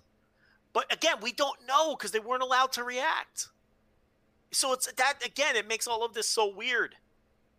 I listened to Observer Radio, and Alvarez was watching it live as they were recording. Did you hear him? I did not hear that episode. No, I did not listen to that one. It's great. He's watching the match live as and Meltzer's going on about whatever the fuck. And out of nowhere, Alvarez just goes, "It's Dick Togo!" What did Dave say? And Dave was like, what? He was a few seconds behind on his stream, and he's like, "Dick Togo." And then he's like, "Oh, you mean Bushi is Dick Togo?" And he goes, "I guess you spoiled it for me, Brian." And then he takes the mask off, and he goes, "Oh, yeah, that's Dick Togo." But Alvarez's reaction was just so funny because it was all of our reactions. Like, Dick Togo, what the fuck? Yeah, I woke up and I I woke up and grabbed my phone and I'm scrolling and I just see a bunch of tweets. I woke up, I didn't watch the show live, but I woke up at like 5 a.m. or whatever because I was going to go and watch it that morning or whatever. And I ended up not happening because I was just shocked and I was like, I need a little bit of time to kind of get to. So I'm on Twitter and I'm trying to stay unspoiled. Real quickly, I just jump on Twitter, do a quick little search. Usually I do that and then realize, oh shit, I should get off so I don't get spoiled.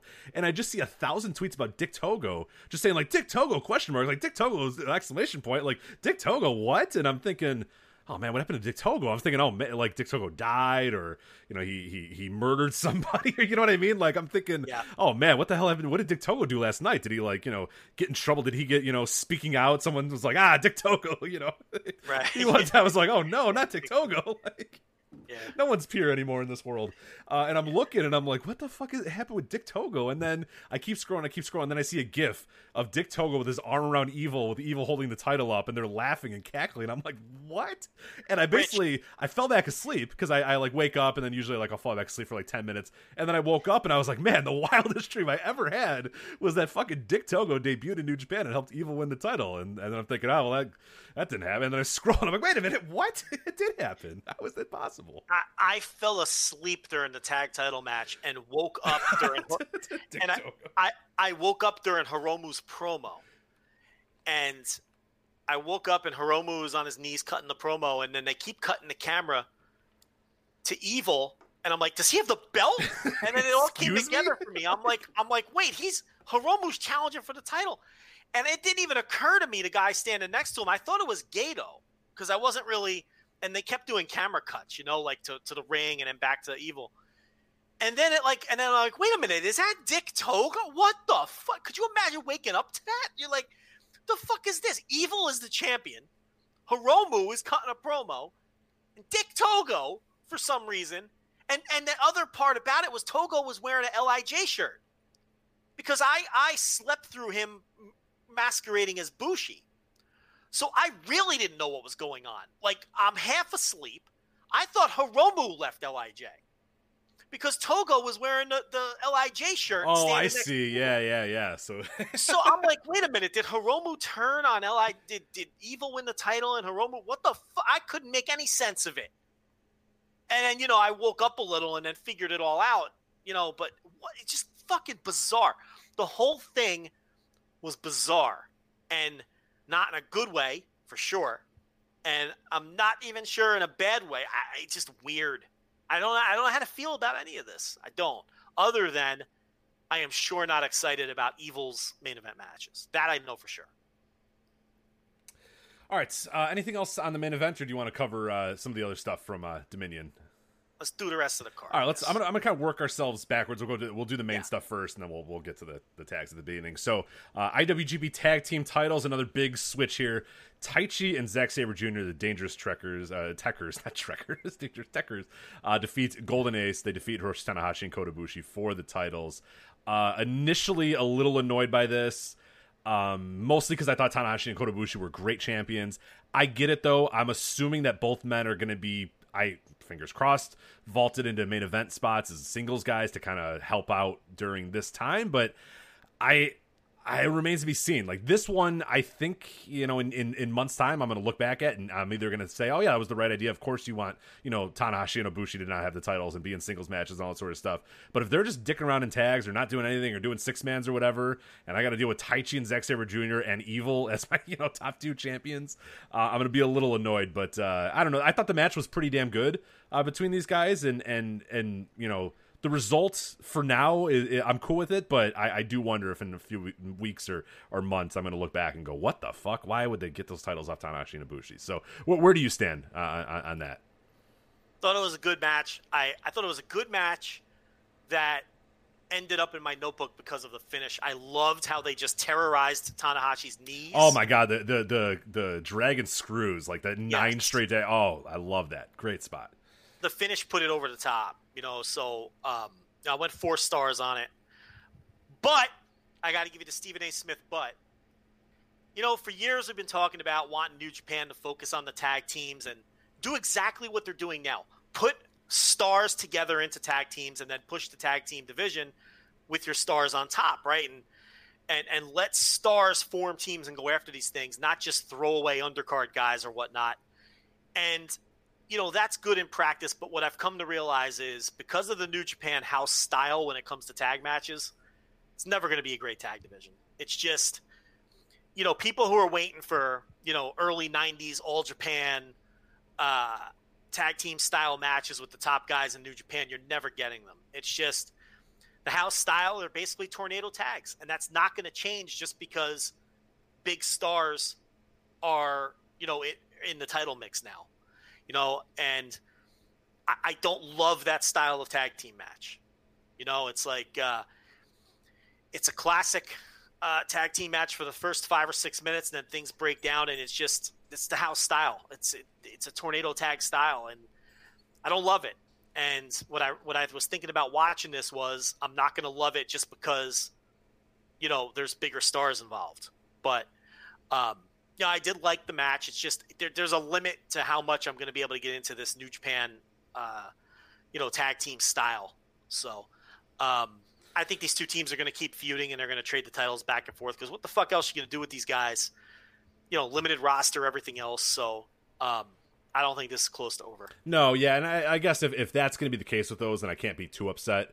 I guess my only worry is that Taichi and Zack Sabre Jr. win the titles, and then like Tanahashi and Kota Ibushi just kind of go do other stuff. Like that team just stops, and that would annoy me because I like them as a team, and I think it's important to have. To me, this is what I've wanted for a long time out of this tag team division, and especially now more than ever, I think you do need to have some extra support on those tag teams matches, unless you're going to have Tanahashi and Ibushi be main eventers or whatnot, which obviously they're not doing right now, or as far as we know for the next month or so. So I guess if they're trading the titles back and forth, if they're the main part of like a big title feud or whatever, I'm down. I don't hate that all that much, but yeah, it's just I don't know. It was a little weird to see those guys. There was just a lot happening on the show. It's those guys win, Evil wins, and it's just like, oh man, like it's a lot of heat. There's just Gato is booking a lot of heat these days, and it's like, all right, like I get it, but there just seems to be a lot of redundancy in like bullshit heel stables that cheat their winning title. You know what I mean? Like it just kind of feels like it's been overdone for a while. Don't you feel like in all of these undercard matches, the fans were expressing themselves through clapping an awful lot? Yeah, oh yeah, for sure. I think that's the only thing they could do. The clapping and the foot stomping. And then just to get back to the main event, and not to beat a dead horse, but there was none of that. Mm-mm. It was just this eerie, like, state of shock that they were in. Which is now, look, you're not going to clap for Evil and Dick Togo choking Naito with a wire. I understand that. You're not going to clap when the guy you're rooting for loses his time. But the vibe that I felt in the building during the main event was completely different than the vibe during the rest of the show. And again, I don't know if that means it all got over and people want Evil dead, or if it was like, we don't like this. This is too weird. We don't like it. So I just the whole vibe of the building changed, and to me, not for the better. But I mean, we'll see. Yeah, for sure. This is a weird, because I've been anticipating fans coming back for a while, and I've been excited about fans coming back. I don't know. I didn't love this. I didn't. If this is what it's going to be, then I'm almost better off without him. You know what? It's weird to say, but I wanted you to say it first because I feel the same way. This sucks because you got these fans there, and it's just like, it's almost like the weird clapping is worse than no sound at all. Yeah, right. In a weird way, you know what I mean? It's almost worse. It's like, I don't know. I really feel like the AEW method is best. You know, put the wrestlers around the ring, they're tested, and let them react. It just, this did not work for me. It's weird. It's real. This whole show is fucking weird. It's a very weird show. I'm ready to just take a shower and never think about it ever again, which sucks. Because I gotta be honest, I'm not really looking forward. Like, I should be so hyped. I'm not really looking forward to these New Japan shows. Like, I'm gonna watch them. Yeah, but I'm not nearly as excited as I should be. I know. I'm in that place too. We're gonna talk about Sengoku Lord coming up here in a bit, and it's just like, I'm just gonna kind of read these names off a list, which sucks. For the last 7 years, we've been like, get into it, New Japan, yeah, and it's like right now I'm kind of disassociated with that. It's just like disconnect has kind of happened for the first time in a long time. We're set for months of these tired debates of whether Evil is over or not. I know. Are you excited? I can't. I don't want to do it. No, I don't want to do it. And people booed. He's over, and other people saying, "Oh, we don't." It's like I don't want to do that for months on end. You know what I mean? It's like it's the hand we're dealt. I get it. And it's better than nothing. Believe me, it's leading off the show, but it's like I didn't come out of these two shows like pumped up for New Japan. I'd be lying if I said I was. All right, so then something I did love, Shingo Takagi Sho Never Openweight Championship, a rematch from their New Japan Cup match. Bell rings, these guys go at it with the tightest fucking headlock, the tightest lock you've ever had at the beginning, chops, kick the shit out of each other, Sho knocking Shingo's head off, Shingo knocking Sho's head off. It's like, oh my god, I should have watched this in reverse order. I should have, because I was so hyped after this match, which I did not like as much as the New Japan Cup match. With that being said, I'm still like 4 1/4, right up there at 4.5 with this. I thought a tremendous match. I should have watched this in reverse order because, man, I thought this match was so good. Show looked great. Shingo's the best, and I'm just like, man, I cannot wait for the rest of the show. And then it just took a fucking dive after. Well, the tag title match was good too. The tag match was good. The tag match was good. It's just like I guess that main event sucks so much life out of me that it made me by osmosis hate a match that I did enjoy. No, I did like the tag match, but I thought this was so far and away the best match of the night. Great stuff and just simple, good story. And like, again, not to beat the dead horse one more time, but let's get the horse up again. These guys, the bell rings, they come at each other right away and they're attacking each other and they want to kill one another, right? Yeah. And then what's that? That's based off of I want to prove that I'm better than you, right? That's it. Correct. That's all it is. Sho just wants to prove, hey, no, I belong. And Shingo's an asshole. That's it. Evil and Naito was supposed to be this, oh my god, he ruined his life, he killed him, they broke up the friendship, and it's like, let's have a grapple, lad. Let's go. You know what I mean? Like, let's have a wrestling match. And it's just like, dude, this Shingo show, like, at no point did it ever feel like these guys weren't trying to kill one another. And then the main event where they should have that style of a match, it's just like, we'll do some. I think Evil Naito picked up intensity-wise after the table spot. Oh, definitely. But that was fucking 20 minutes in, right? Yeah, I was like 6 hours into the match. Right, that's what I mean. Like, what am I doing? What? No, let's go. Let's get to let's cut to the chase here. Let's go. It's just what Evil is. I know, he stinks. He's not that good, so. He's just methodical. I don't know what that gear is either, but. I told you, the gear kind of stinks, too. He looks like a weirdo. He looks like a bondage something, or I don't know what the hell it is, yeah. The music rules. Music's solid, music. Yeah. No, I fucking rule. It fits him like a glove. And the imagery of Hiromu screaming and wailing while that music was playing was haunting. I mean, I don't want to get melodramatic about it, but him wailing and throwing his head back and screaming, and while that particular music was playing, that was really a haunting scene. Is it really? Now, here's the other thing too. I mean, can we pump the brakes on how mad we are at the guy? I mean, I already turned on you. I mean, Hiromu's in that ring. I know. Like, well, what was weird? A little dramatic, isn't it? Isn't it really a little dramatic here? The only thing that was weird is, he cuts the promo, and I'm thinking, because I saw the Scream GIF, and I thought the Scream GIF would have came like right away. I thought like right as Homer would run out, and he'd be screaming and screaming and screaming. But he cuts this whole long promo. He does all this sort of stuff. Evil and Dick Togo walk out of the ring or whatever, and then he drops to his knees and just goes ah. And I'm like, yeah. Okay. I mean, I get the idea that he's supposed to be nuts. Like, right. I get it. Right. Like, I mean, you're mad at this guy. All right, tape up your fist and go get him, kid. I mean, what's with the crying? I know. I hate to be. We're the no fun guys, but I just want it like. I just want let's just have guys fights and prove who's better and try to revenge. I'm not screaming. I'm saying fuck you. Get in this goddamn ring. And I'm gonna whoop your ass. How dare you? But that's whatever. When Ivan and Nikita split up, and Nikita wail and scream and fucking cry in the that's the most relevant one you have. Yeah, the best. Taped up his fist. I'm just saying, like that's the Ivan and Nikita, Uncle Ivan. That's his uncle. Yeah, these men were related. I mean, that one cut deeper. So you got Uncle Ivan. Could you picture Nikita on his knees, throwing his head back and wailing? I mean, no. He taped up his fists and he went at him. I'm gonna go get him. I'm gonna get him. It's a little dramatic, is all I'm saying. A little dramatic, but that's a funny example. You wouldn't picture Ivan. Could you picture Ivan Koloff reacting that way? His nephew splitting. I mean, it's just silly. I don't know. A little over dramatic for my taste, but it was a very haunting.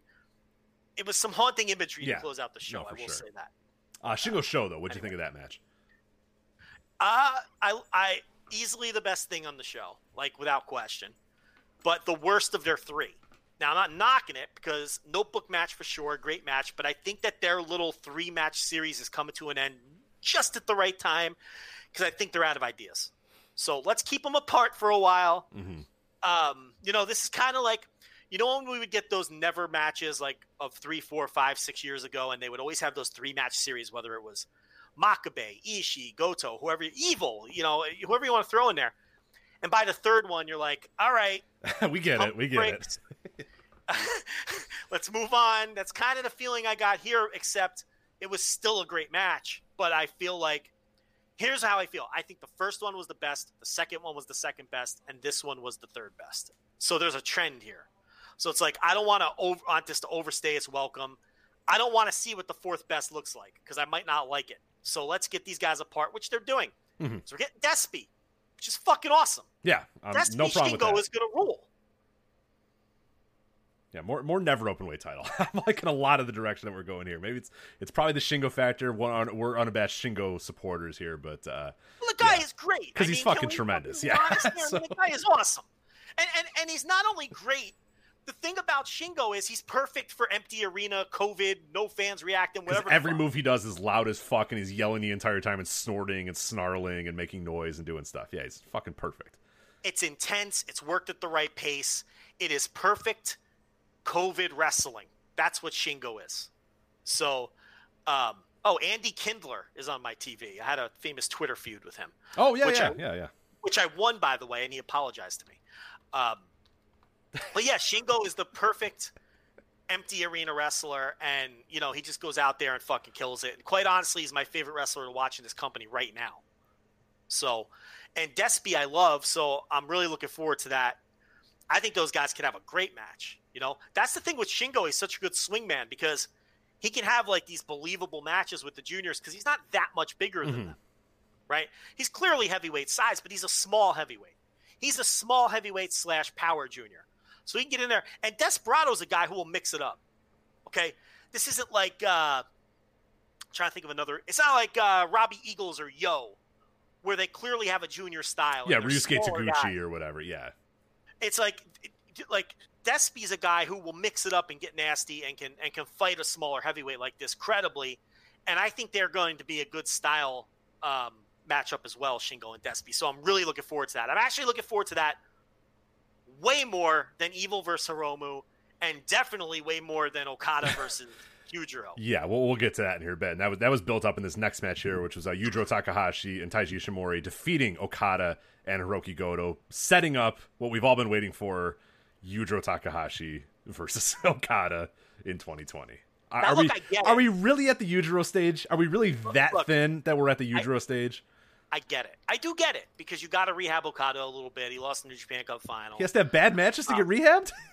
Yeah, but there's no one else there. I mean, who do you put him with? Is there really okay, one sec. Can I address it? Who's gone that now the New Japan roster is completely at a loss for? Who do they not have? They don't have Kenta and they don't have Jay White. Kenta, Jay White, Will Ospreay, Hanare was going to get a push this year.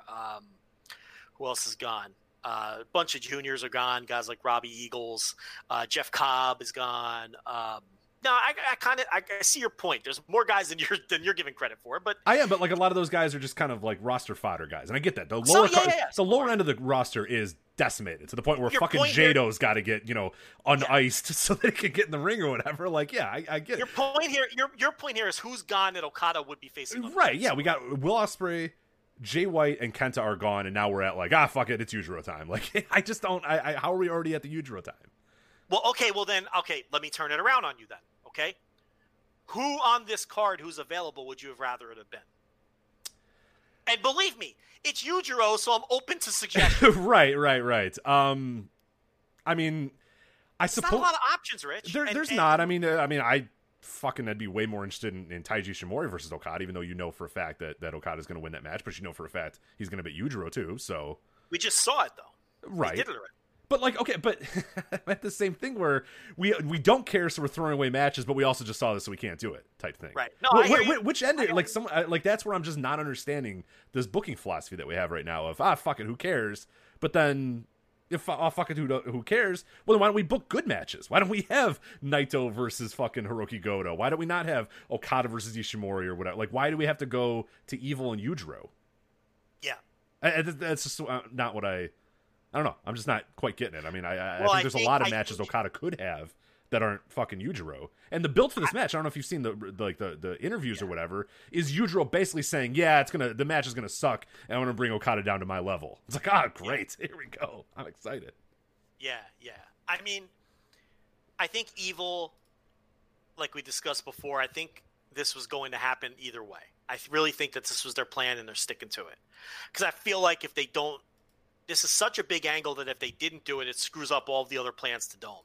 So I think they're kind of just sticking to that. As far as Yujiro goes, obviously this was not something that probably would have happened otherwise. I just think they feel, here's a guy that we have available on the roster who can lose to Okada in a singles match to set up Okada for whatever it is he's going to do next, which a lot of people feel like is going to be challenging Evil after Evil, beats Hiromu. So I don't know. I mean, you could put Goto in that spot instead of Yujiro, I guess. There, I could buy that, but then how do you get to it? Right. Being that they're in the same unit. And then, I mean, who else is there? You want to do somebody like Nagata, they just did it in New Japan Cup. You want to do someone like Kojima? I mean, I could buy that, I guess. You're going to get a better match. That's for sure. But it's like, I agree that there's not a ton of like top line options that are, away, but there's really not a lot there either in terms of options for what they have to work with. If the idea is just to give Okada a win to set him up for Evil. So, I don't know. I mean, look, I'm not trying to sell you on the match. I don't think it's going to be a great match. I think there's a chance to not even be a good match because Yujiro just isn't good.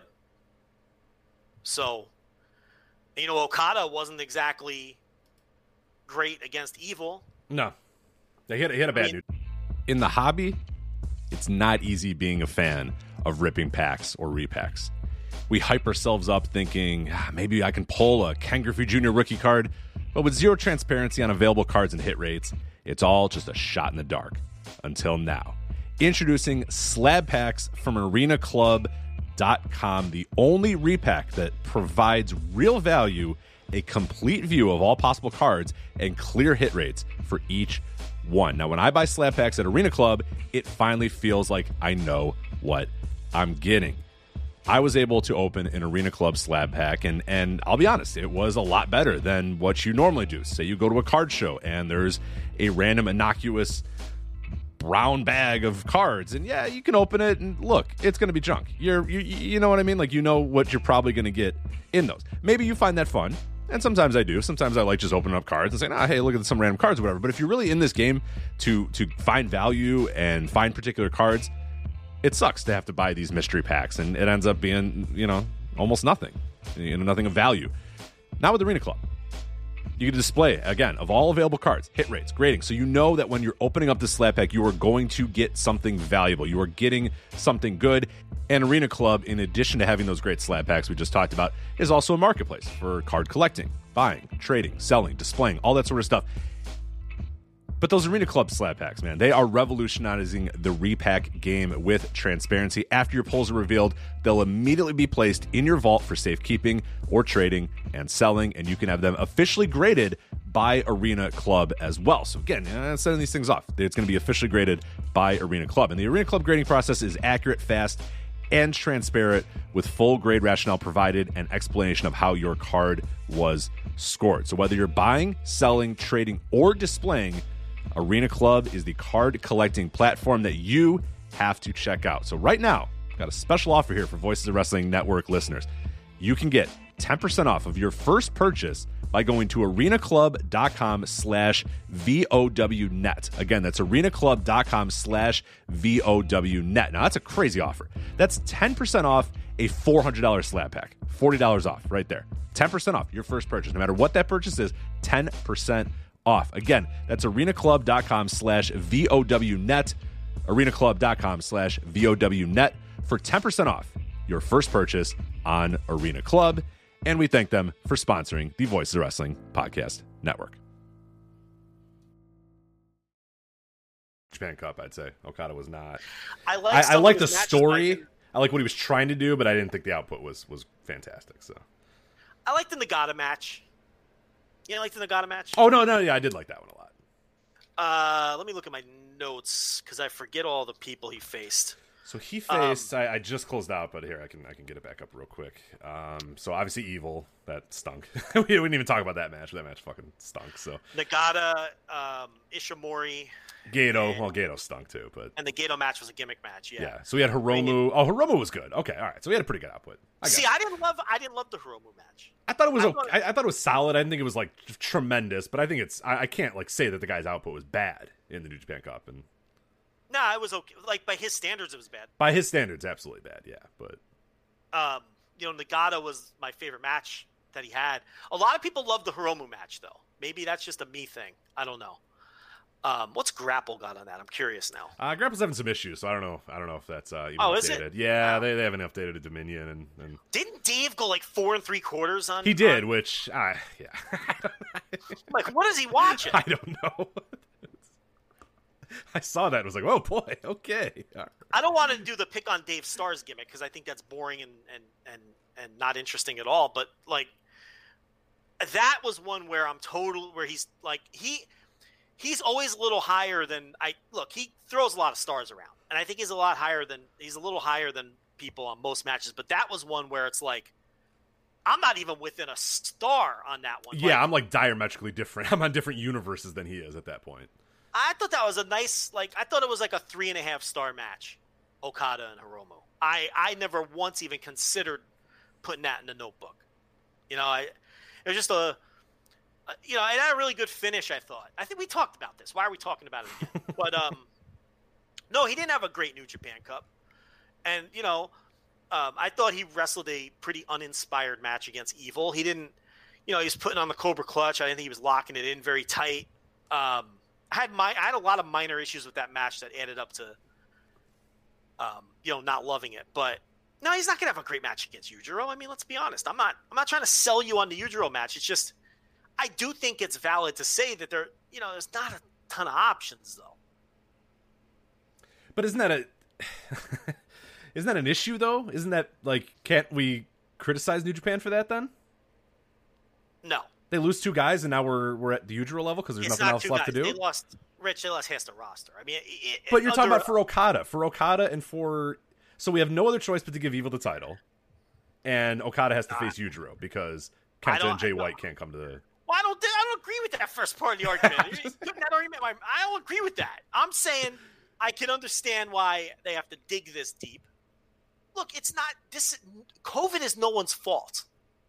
You know what I mean? It's like he lost a lot of the like Carl Fredericks would be in Japan getting a push right now. You know, that's another guy.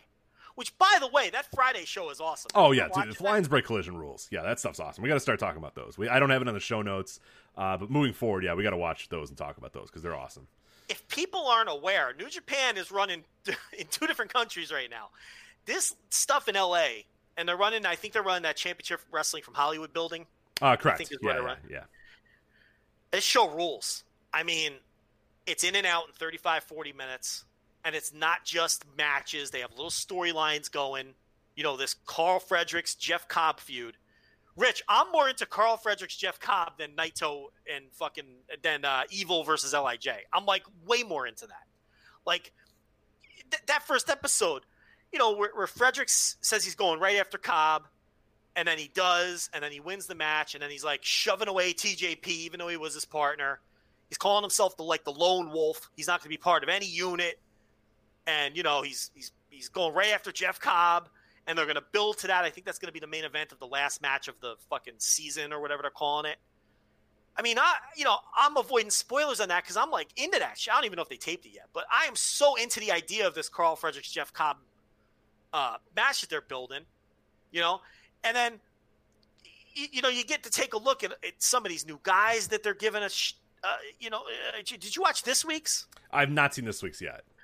Okay, so I was scared because there was a lot of a lot of guys that are, a lot of no-name guys booked for this week's outside of TJP, and I was really scared they were going to be like very shindy jabron types, and shame on me for doubting Shibata.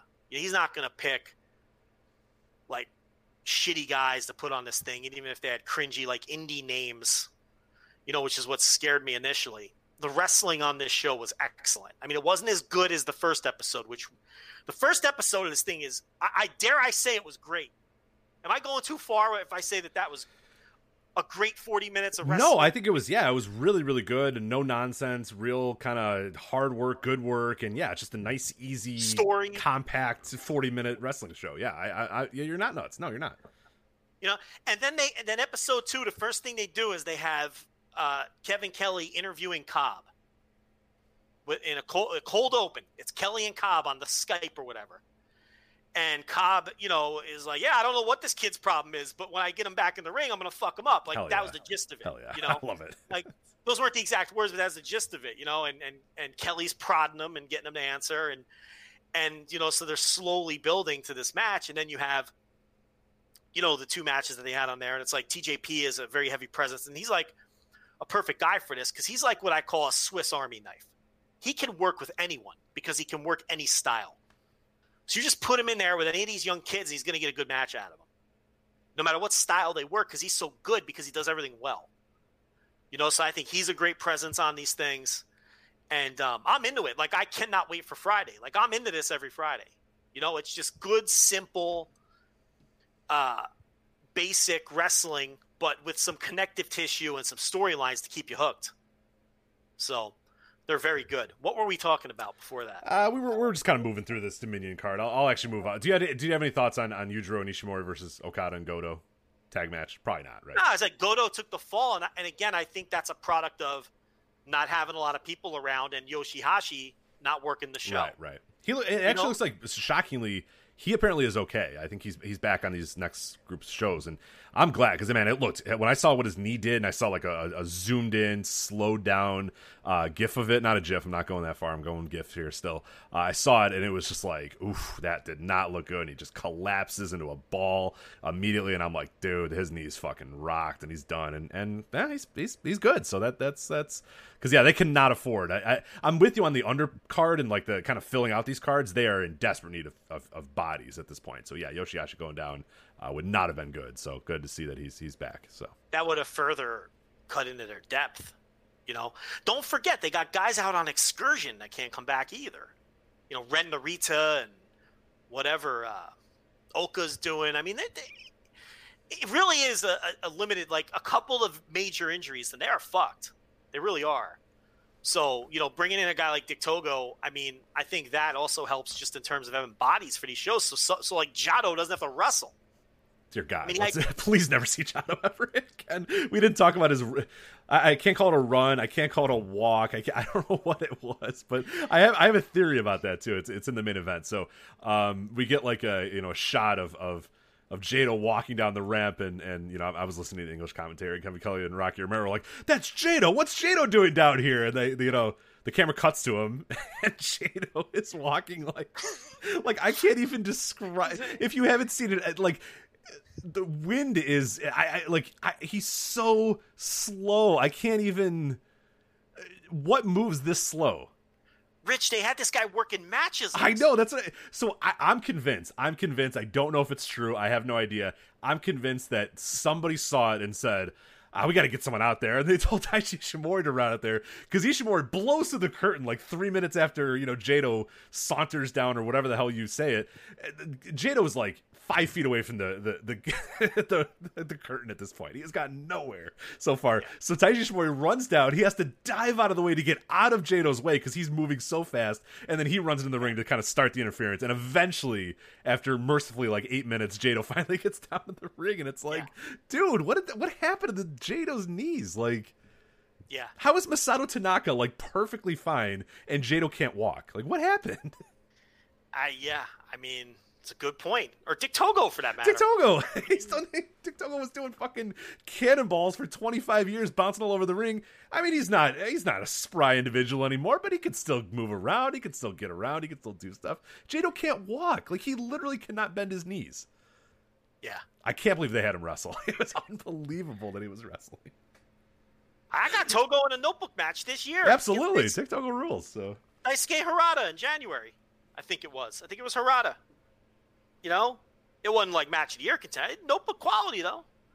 He's lost a step, though. People are going to get mad at that, but it's like... Yeah, oh no, for sure. The last couple of years, and I've talked about this before, and people got mad at me, but he's not the same guy. And he's fucking 50. I mean, is it really that controversial? There's few things in wrestling that upset people more than when you simply recognize that the clock is ticking on an aging wrestler. People get very upset about that. And it's just one of those weird things. I mean, and we've talked about it before. Like, you can't sit here and tell me that Dick Togo is as good as he was 15, 20 years ago. You can't. I don't know why, like, people get mad if you simply point these things out. Right. Look, there's some older wrestlers who are still awesome and really haven't lost much of a step. And listen, I just said that the guy had a notebook match this year. Like, the Harada match was very good. But it's like, when he made that first big comeback, what was it, 2018 maybe, or 2019? Yeah, 18 or 19, I forget when it was. Yeah, one of those years. People were raving about his matches, and I was watching them, and I was like, this is totally nostalgia for people, which is fine. Enjoy wrestling the way you – look, I'm not trying to piss in people's cornflakes, although it's going to come off that way. But it's like he was fine in these matches, but he was not – people are 4.5 stars. Oh, pump the brakes, okay? It's like he's clearly – not what he was, but he can still go. He absolutely can still go.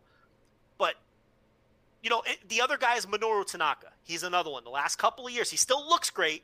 He still looks like he's fucking 28 years old, his physique, and he takes care of himself. But like the match quality, and he's another guy I love, but he's another guy where the match quality the spring in his step, it just isn't quite the same. And look, these guys, they get old. It happens. Time waits for no man. It's like, but I guarantee you people are going to get mad at this little 2 minutes that I'm doing here. And then you're wisely staying out of it. But it's like, because, I'm not even saying he's not good. He's still good, but it's like, don't fool yourself. You're not getting like, Michinoku Pro Dick Togo. You're not getting that. Exactly. Right. Yeah. You're not getting Kaientai DX Dick Togo out there. So, and I don't know why people get wound up if you just point out this stuff. I don't know. Anyway. The 55-year-old wrestler isn't as good as when he was 27. I don't know why that's... Yeah. It's real hot, but it is. So let's run through the rest of this Dominion card, then we'll move on to some other things here. Kanemaru, Desperado, Doki defeat Tenzan, Master Wato, and Yuya Uemura. The Master Wato thing... Again, I think people are really going to hate us this week, Rich. It doesn't work for me. You got to go back to the drawing board with this. I gave it time. He's got to lose the hair. He's got to lose the gear. The other thing that's annoyed me now, too, is that, okay, so he's supposed to be this karate master or something, right? Like, he's supposed to be some martial arts karate master or whatever, right? That's kind of the assumption. Yes. He's not good at kicks or karate, though. Like, I listen. Like, that's going to be a problem, right? Like, give it to a dude that knows how to throw kicks and knows how to, like, he's not very good at those. So it's like, well, I don't know. Like, I wouldn't give, some guy that's not good high flyer, I wouldn't really give him a 450 splash as his finish. Like, I don't know if giving Master Wato a, karate gimmick is really the right idea here. But, especially seeing him in the ring with Yuya Uemura, and it's like, oh my God. Like, here's a kid that's still in black trunks that's just blowing him away. He's just not even close. And there's Master Wato, and he's got his tights that look like his underwear is showing or something. Like, what are we doing? He's so bad. It's just the gimmick is very low rent with the blue hair and the outfit. I just don't want that in New Japan. You know what I mean? Like, and that's like, we're pretty protective of that. If he was Master Wato in fucking All Japan undercards, whatever, I'd roll my eyes and say what. But in my New Japan undercards, it's like, wait a minute, no, we're dealing with like pros here. These are the top guys in the fucking world of wrestling, and we got this geek out here with his blue hair. What are we doing? I mean, I feel like he should be working like, I don't know, in like Shinjuku Face on some indie show with, teaming with whoever the fuck. And it's not a good gimmick. It's a bad, I don't know. He comes off like a total geek. It's not working for me. I've heard some people say that maybe it's something for kids. I don't know if that's true or not. At the end of the day, I think a lot of thought and do kids like dorks though? I think I could see him having appeal to children because I don't 4-year-olds like no 12-year-old's gonna like this guy. At the end of the day, I just think there's way too much thought and conversation going into a guy who ultimately is never going to be a player. He's just a guy on the roster, and that's okay. And people are doing memes, and that's always going to complicate things because you can't tell if people are like genuinely into it or just having fun. It's hard to tell sometimes, but it's like, I don't know. To me, he's just, I agree with you. This needs a teardown. Either that or he's destined to be a prelim guy because I don't think you can seriously push this guy. I don't think you can. He has a nice little flippy-do finisher.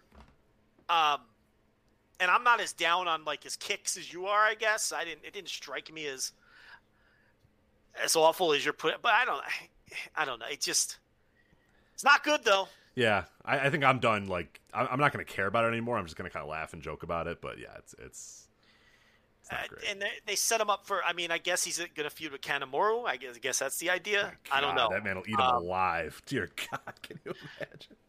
I mean, it's just a totally different class of wrestler. I mean, but Kanemaru, I mean, if you're going to put a young guy with a veteran and kind of use that theory, I don't know. See, this is what I mean. There's way too much conversation surrounding Master Watu. It's a silly little gimmick with a silly little name. And it's Hirai Kawato. We all knew he was never going to be like someone that you're going to right. put anything he's serious. He's a lower card baby face, and he's still a lower card baby. Now face. he's a lower card baby face with blue hair, and now he's a lower card baby face with a terrible gimmick. Right. Like I think they'd be better served just to do something else with him. But I mean, at the end of the day, it really does not matter. We had the LIJ team, Sonata, Hiromu, and Bushi. They defeated Ishii, Yano, and Yota Tsuji. Any thoughts on that match, or just want me to run through the last match? I don't even remember much about it. It's so much happened on this night that it's like... The other problem is the New Japan Cup final was the night before, so it's like, it's like everything is bleeding together at this point. Because we never talked about the New Japan Cup final, obviously, right? So it's like... did we or did we not? Oh, we never did. No, we never did. I mean, we previewed it, but yeah, they came back to back, so it's like there was no time to do it. And I watched both, but I retained like everything from Dominion and like nothing from the New Japan Cup final. Like I remember almost nothing except for the main event of that entire show. Well, there's the main event, and there was Master Wato versus Dokai. Yeah. Right.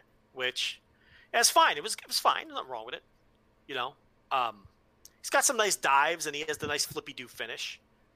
And, he was going to beat Dokai. Like, it's a good, perfect guy to beat to get him rolling. What else was on that show that's even worth discussing? Nothing really, right? Not really, yeah. I'm not looking at it, and I don't really remember off the top of my head. But what else was on it? Is that it for Dominion? Or one more for Dominion. We have Kojima, Nagata, Taguchi versus Hanma, Makabe, and Gabriel Kidd. I thought Gabriel Kidd looked really good, which is good because you're going to need reserves, and him coming out and being a pretty solid guy in the roster is definitely going to help their depth a little bit for sure. They just need bodies, and luckily he was already over there, with Zack Sabre Jr. So, I guess on New Japan Cup, Great Bash Heel won a tag and Tenkoji won a tag, right? So the old tag teams picked up wins on that undercard. But these weren't great shows. There's no getting around it. These were not great shows.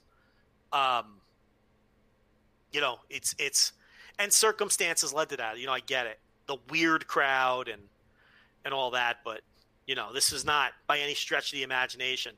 Like, no one's going to be going back and watching this Dominion fondly in 5 years. Right. I mean, it's just it's just weird. Just a weird show. All right, so let's talk about the upcoming New Japan stuff. We have on the 20th, July 20th, Korakuen Hall, New Japan Road, then Sengoku Lord. And that's going to be going on July 25th. New Japan Road, I'm not going to go over the entire card. We'll preview that or talk about it, I'm sure, next week. But the main event, I think, is an important one here. Bushi, Naito, Hiromu, the remaining members of LIJ, excluding, obviously Shingo and Sonata. They're going to be facing Taiji Ishimori, Dick Togo, and Evil. So Dick Togo is here. He's going to be in the main event of this tag match. And it'll be a good opportunity to see, kind of how they're going to position him in this company, too, and how, they kind of see him as a worker as well. But what do you think about this? Bushi, Naito, Hiromu, Ishimori, Dick Togo, Evil on your main event in New Japan Road. I think people need to be prepared for Dick Togo being very much a Gato-like figure and not being a serious wrestler. And that'll break some people's hearts. I'm not saying that's definitely going to be his role, but I could easily see that being his role. The older guy who acts as the manager, they're not real confident in Evil, being a solo act or talking for himself, whatever the case may be. And, Dick Togo, taking pins in tag team matches when he's teaming with Evil, on house shows or, it's just, I just think some people are getting carried away with Dick Togo and they think he's going to be like this, prime roster member winning best of the Super Junior tournaments. I'd calm down with that stuff. Yeah. They have a very regimented pattern of how they book older wrestlers too. And this guy is either 50 or 51 years old. And I just get the vibe that he's going to be a manager. And, a manager like Gato who wrestles now and then. And when he does, he eats pins. I'd like to be wrong because, look, if they want to set Dick Togo loose and just let him roar, I'm all for that. Who wouldn't be? I mean, that'd be great. I just don't get the sense that's what it's going to be. But I think they'll win this match. I mean, Bushi's getting pinned here. I don't know by who. Probably Evil. But, as far as your rank and file New Japan show, I could easily see scenarios where Evil's tag team partner is Dick Togo, and Dick Togo is eating pins. He's the lost post for Evil. Oh, for sure. Yeah. And I think people just at least need to be prepared for that possibility. Mm-hmm. I don't know if you're getting, a Dick Togo push. I mean, I'd be very surprised if that was the case. Not a ton on the New Japan Road show, but there's a ton I wanted to get into the Sengoku Lord, so I'll just go over the entire card there. Again, July 25th for that show. Opener, Yuya Uemura versus Taiji Ishimori, which sounds awesome. I cannot wait to watch that match. Yeah, the one thing is Taiji Ishimori a lot of times in those spots doesn't work super hard. That's true. Yeah, that is true. Man, my hopes are already dashed, but maybe. Listen, just call me the Buzzkill today. I'm just call me Pat Buck, Buzzkill. Remember that gimmick that lasted like a month? I don't. But thank you anyway. So Pat Buck noticing the trend of meme wrestlers, right? he created this gimmick called the Buzzkill, Ugh. Pat Buck. And he had videos on YouTube and everything. And they were actually very well done. And then like a month later, he got hired by WWE as an agent. So Buzzkill, Pat Buck, did not have a chance to get rolling. But I feel like I'm Buzzkill Joe Lanza.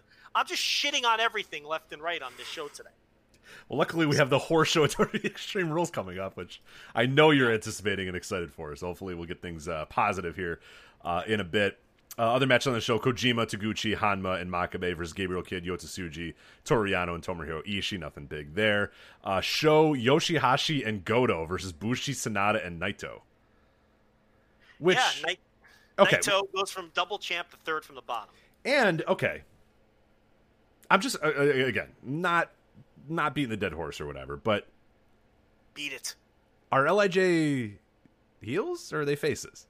Yeah, people are going to get mad. They get mad.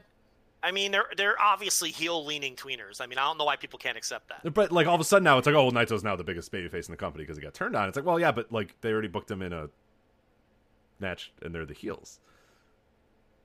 Yeah, Right? who those opponents again? Sho, Yoshihashi, and Hiroki Goto. Yeah, sounds like the home army to me. I don't know. Right? Like, okay, all right, Look, whatever. I think it's people just have trouble. It's like LIJ could be heel-leaning tweeners, and Naito can be the most popular wrestler in the company, and those things can be this like true at the same time. Right. And for some reason, people struggle with that. I mean, you know, he beats up refs. The guy, you know, he's got heel tendencies. Why? I don't understand why people struggle with this or why it has to be controversial. Like, if you think Naito's a pure babyface, I genuinely don't understand what you're watching. I don't get it. He's not. No matter how popular he is, you know, it's like, I don't know. And then people will bring up, well, Stone Cold Steve Austin used to, and it's like, Yeah, right. you're comparing apples and oranges, you know? It's like, I don't know. I just find it funny that it's like, well, Evil turned heel, and now LIJ, this is their elevation into, you know, the biggest baby faces in the company, and then like the first night they're booked as heels against. yeah. Especially, the shock of seeing Tetsuya Naito third from the top, yucking it up with Yoshihashi, Sho, and Goto that's staggering. I mean, yeah, look, when Naito gets in there with Evil, he's going to be a pure babyface. Okay? When Bushi is working Best of the Super Junior and blowing mist in people's faces, you can't sit there and tell me that LIJ are pure babyfaces. You know? When Naito is beating up refs or, you know, hitting low blows, or it's like, there's nuance here. It doesn't have to be black or white, and it's not. It's not. You know, so, you know, it depends on the scenario. Look, Chaos was like that for a long time, where depending on the opponent is how they would work their matches. You know, Okada and all that. So, you know, that's just, you have to understand New Japan and how they do things. I mean, they're definitely not baby faces in the truest sense. They're not.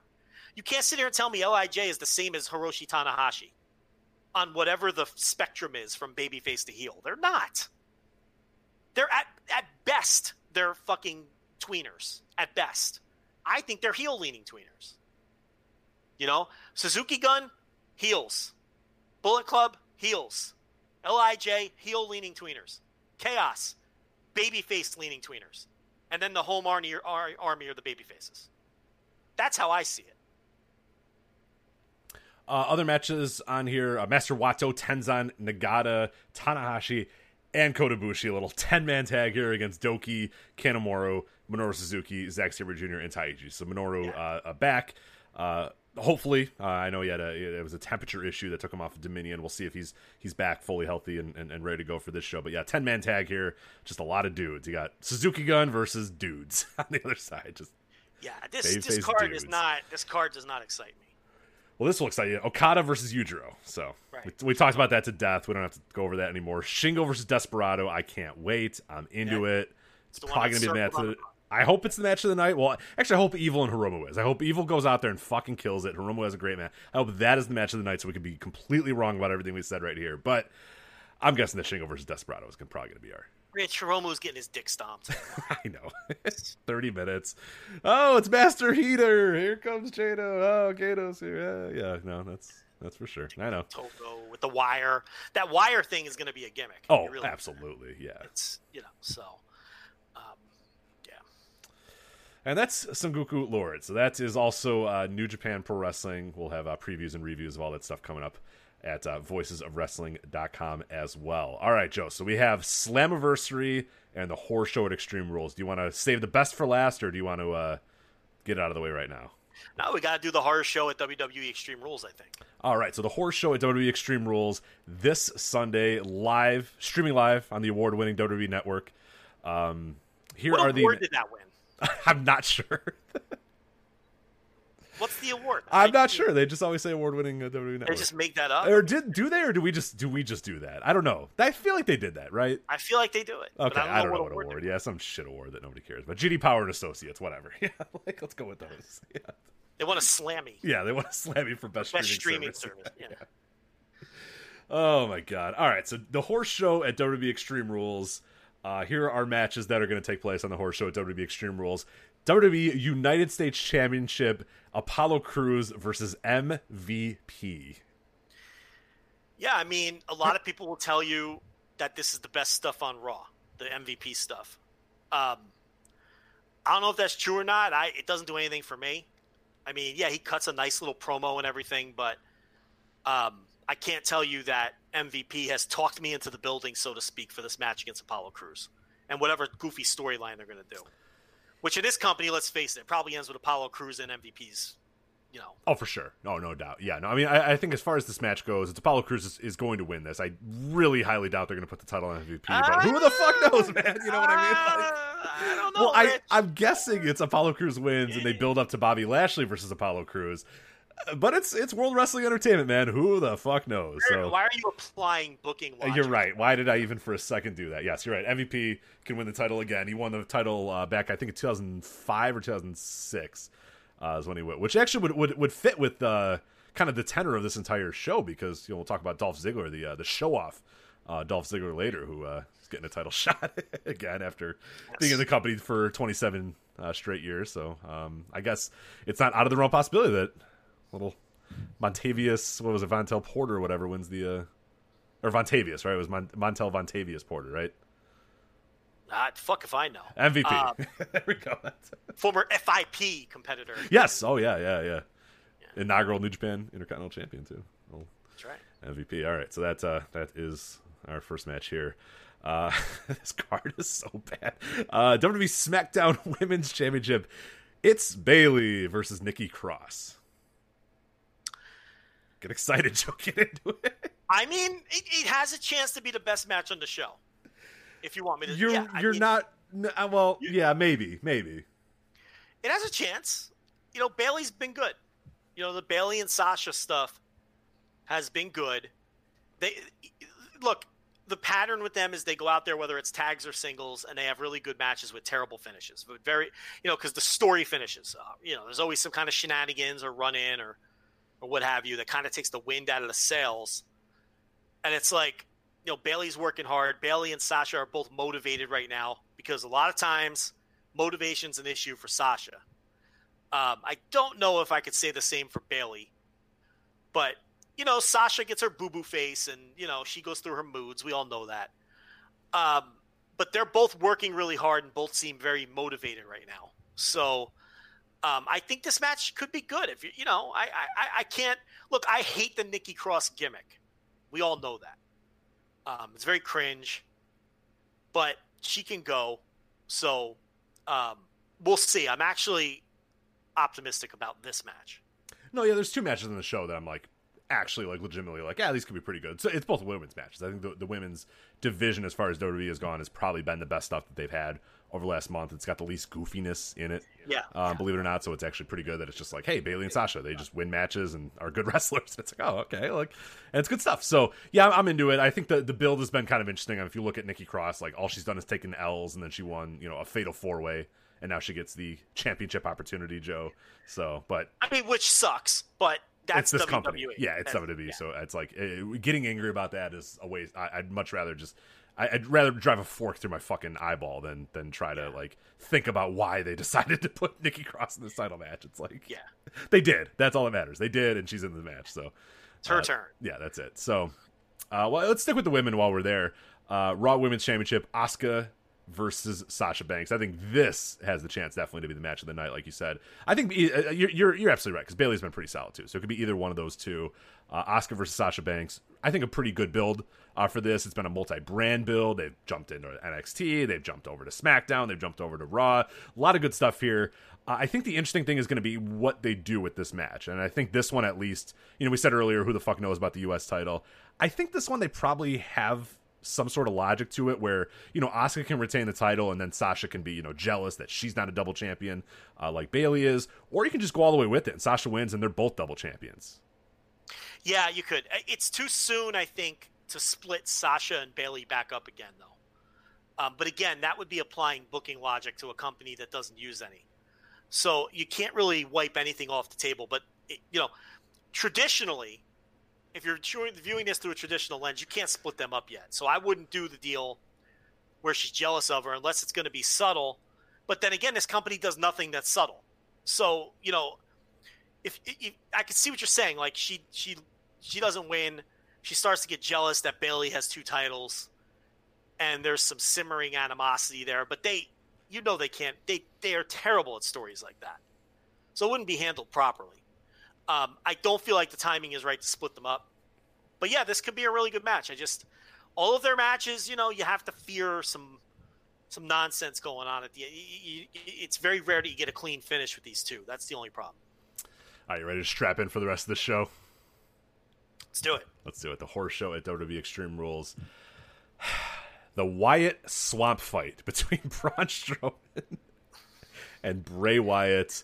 Braun Strowman wants to take Bray Wyatt to the swamp where he formed the Wyatt family, and Bray Wyatt's going to put Braun Strowman in the water and feed him to alligators. So, yeah, maybe the one that was in the dumpster at the Ninja. Yeah.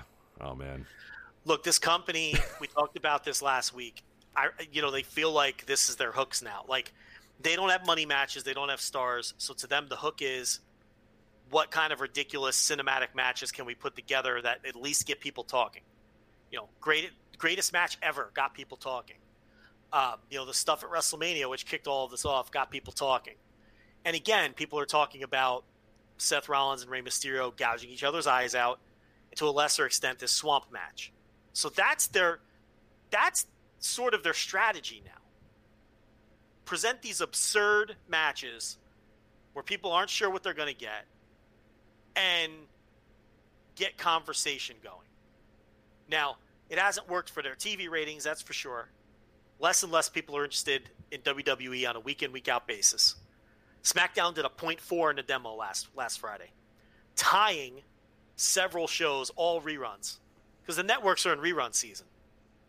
This is where Fox was going to make all of their money. Yeah, this is the win. This was the 3 months of just boom, COVID or not. This was, we're going to fucking lap the field in the summer when nobody else has anything and we have live sports. In the summer, we're going to be doing 1s in the demo while everybody else is doing 0.3s. And we're going to clean up. That hasn't been the case. They're not even winning. They're not even winning outright on these Fridays. Got $1 billion TV deal and they're losing to in fucking the summer. Syndicated reruns. Yeah, it's not great. Now, what's going to happen when the fall season comes back? And I have no idea if they're even taping shows during COVID. I haven't really paid attention. Not really. They haven't been. Yeah, I don't know if anybody's really. I think there's a few that are trying to figure out how to do it. But yeah, it's the content crunch is coming here pretty quick. But let's work under the premise that there's going to be some kind of semblance of a fall season. Sure, yeah.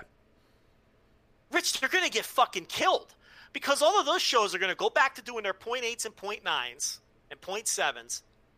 But SmackDown's going to be still at that 0.4 level. They're going to get slaughtered in the They are so lucky. It's like a double-edged sword. COVID's hurting them very clearly because of the empty arena stuff that no one wants to watch. But it's going to save their ass if there's no fall season. If there is a real fall season, they're going to finish in last place every week with that if they're doing 0.4s. Yeah, especially if sports are running at the same time as well. They're fucking decimated. Yeah. They're done. And I think they can go lower.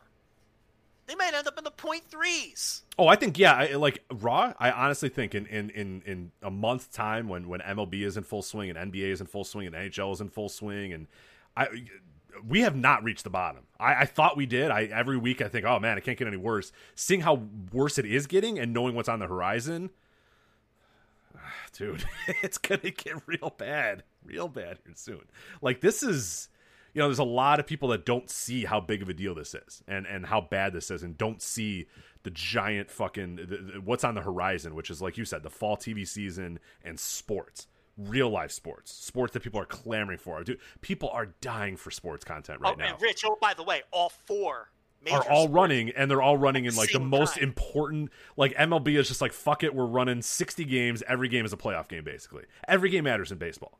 You can't say, fuck it, I'll watch the game tomorrow. No, that could be their playoff life and death every single game. NBA, playoff life and death every single game. NHL, playoff life and death every single game. NFL, who the hell knows what they're going to do? But every one of their games is like that. It's a fucking juggernaut. It doesn't matter. Every single game is life or death in the NFL. Dude, like, the real life sports are coming. And dude, you look at the numbers of stuff and what, like, LeBron James walking around an empty hotel room is doing. And how it's around-the-clock coverage. And like, people are dying for sports. Look at NASCAR. Look at UFC. They're going to get fucking slaughtered. It's get ready, man. Strap in. It's going to be wild, these numbers coming soon. I truly, maybe I'm wrong. Maybe we're wrong. But I see no evidence that they're not just going to absolutely Why would it turn around? Right, exactly. Why would all of a sudden people say, you know what? Yeah, like, this is good. I do like this bullshit that I've been watching for the last 3 months. Like, yeah, I see no reason why you would, if you were somebody that was on the fence, say you're a sports fan that also watches WWE, why in the hell are you not going to watch baseball? Why would you not watch NHL and watch WWE instead? I'm going to be watching every night. Right. Like, I'm thinking, I'm like, oh man, geez, like, I'm going to be all in on sports and then come back because, man, we haven't had anything in 4 months. So SmackDown was supposed to be highly competitive in the fall and winter. Get smashed in total viewers against the stuff on CBS, but that's okay because they were supposed to be highly competitive in the 18 to 49. Because on Friday nights, it's all old people watching TV. Okay? Because younger people are out. And then they were supposed to clean up in the summer when everything was in reruns. Because they were going to maintain their 1s and their 0.9s and their 1.1s while everything else dropped down to a 0.5, 0.4 during rerun season. Yeah, it's live sports. It's you never have to, and that's why they get $1 billion deal, because the assumption of live sports is that, hey, there's a baseline and people are always going to want to watch live sports, especially if they're met with reruns or not first run shows or that sort of stuff. Then yeah, live sports is going to rule the day. It always does. So Fox was going to be competitive throughout the year and do well against stuff that younger people weren't, against, Blue Bloods is not doing well among young guys. So they were going to, be and then clean up in the summer. And that's where Fox was really getting their value. And that's why people say, well, when you break down the $205 million per year that they're paying by hour, SmackDown is actually cheaper than running a 1 hour drama or, a half-hour sitcom or 4 half-hour sitcoms and 2 1 hour dramas, because it costs less per hour. Because you're getting 52 weeks a year, 2 hours each week. You're getting 104 hours a week of programming. Sure. Right. For that $205 million. Okay? And that's true. But it's still a $205 million check. And when you're not performing, and they're not performing, and it's so funny because people will say, oh, well, they tied for the demo win this week. Why is no one talking about the demo? You have no idea how ignorant you sound. It's not good that they're doing 0.4s, even if they're tied for first place, because they're supposed to be crushing these shows. The anticipation is that they were going to it wasn't even going to be close. That they weren't being tying, or they'd be third in the demo. They were supposed to be blowing everybody away in the demo. There's this thing that, like, again, people have this weird, because we're so, talking about the Wednesday demos and that sort of stuff and how important that is, and people think, oh, well, you're not talking about the Friday demos, and that's, okay.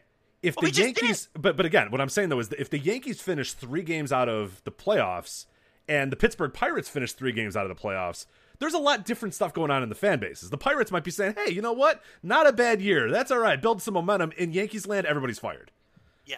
because one of them cost $1 billion, $1 billion, and the other one's a plucky underdog working its way up through the ladder or whatever. So yeah, the Yankees are not going to react to just barely missing the playoffs the same way that the Rays are, or the Pirates are going to say, darn, we were 3 games out, but gosh darn it, we gave it a good shot and we were in there till the final game. Whereas the Yankees, they lose in the final game of the year and then everybody's fired. Every manager's fired. The GM's out of his job. Like, a different story. Expectations, people. Like, context always matters. Right.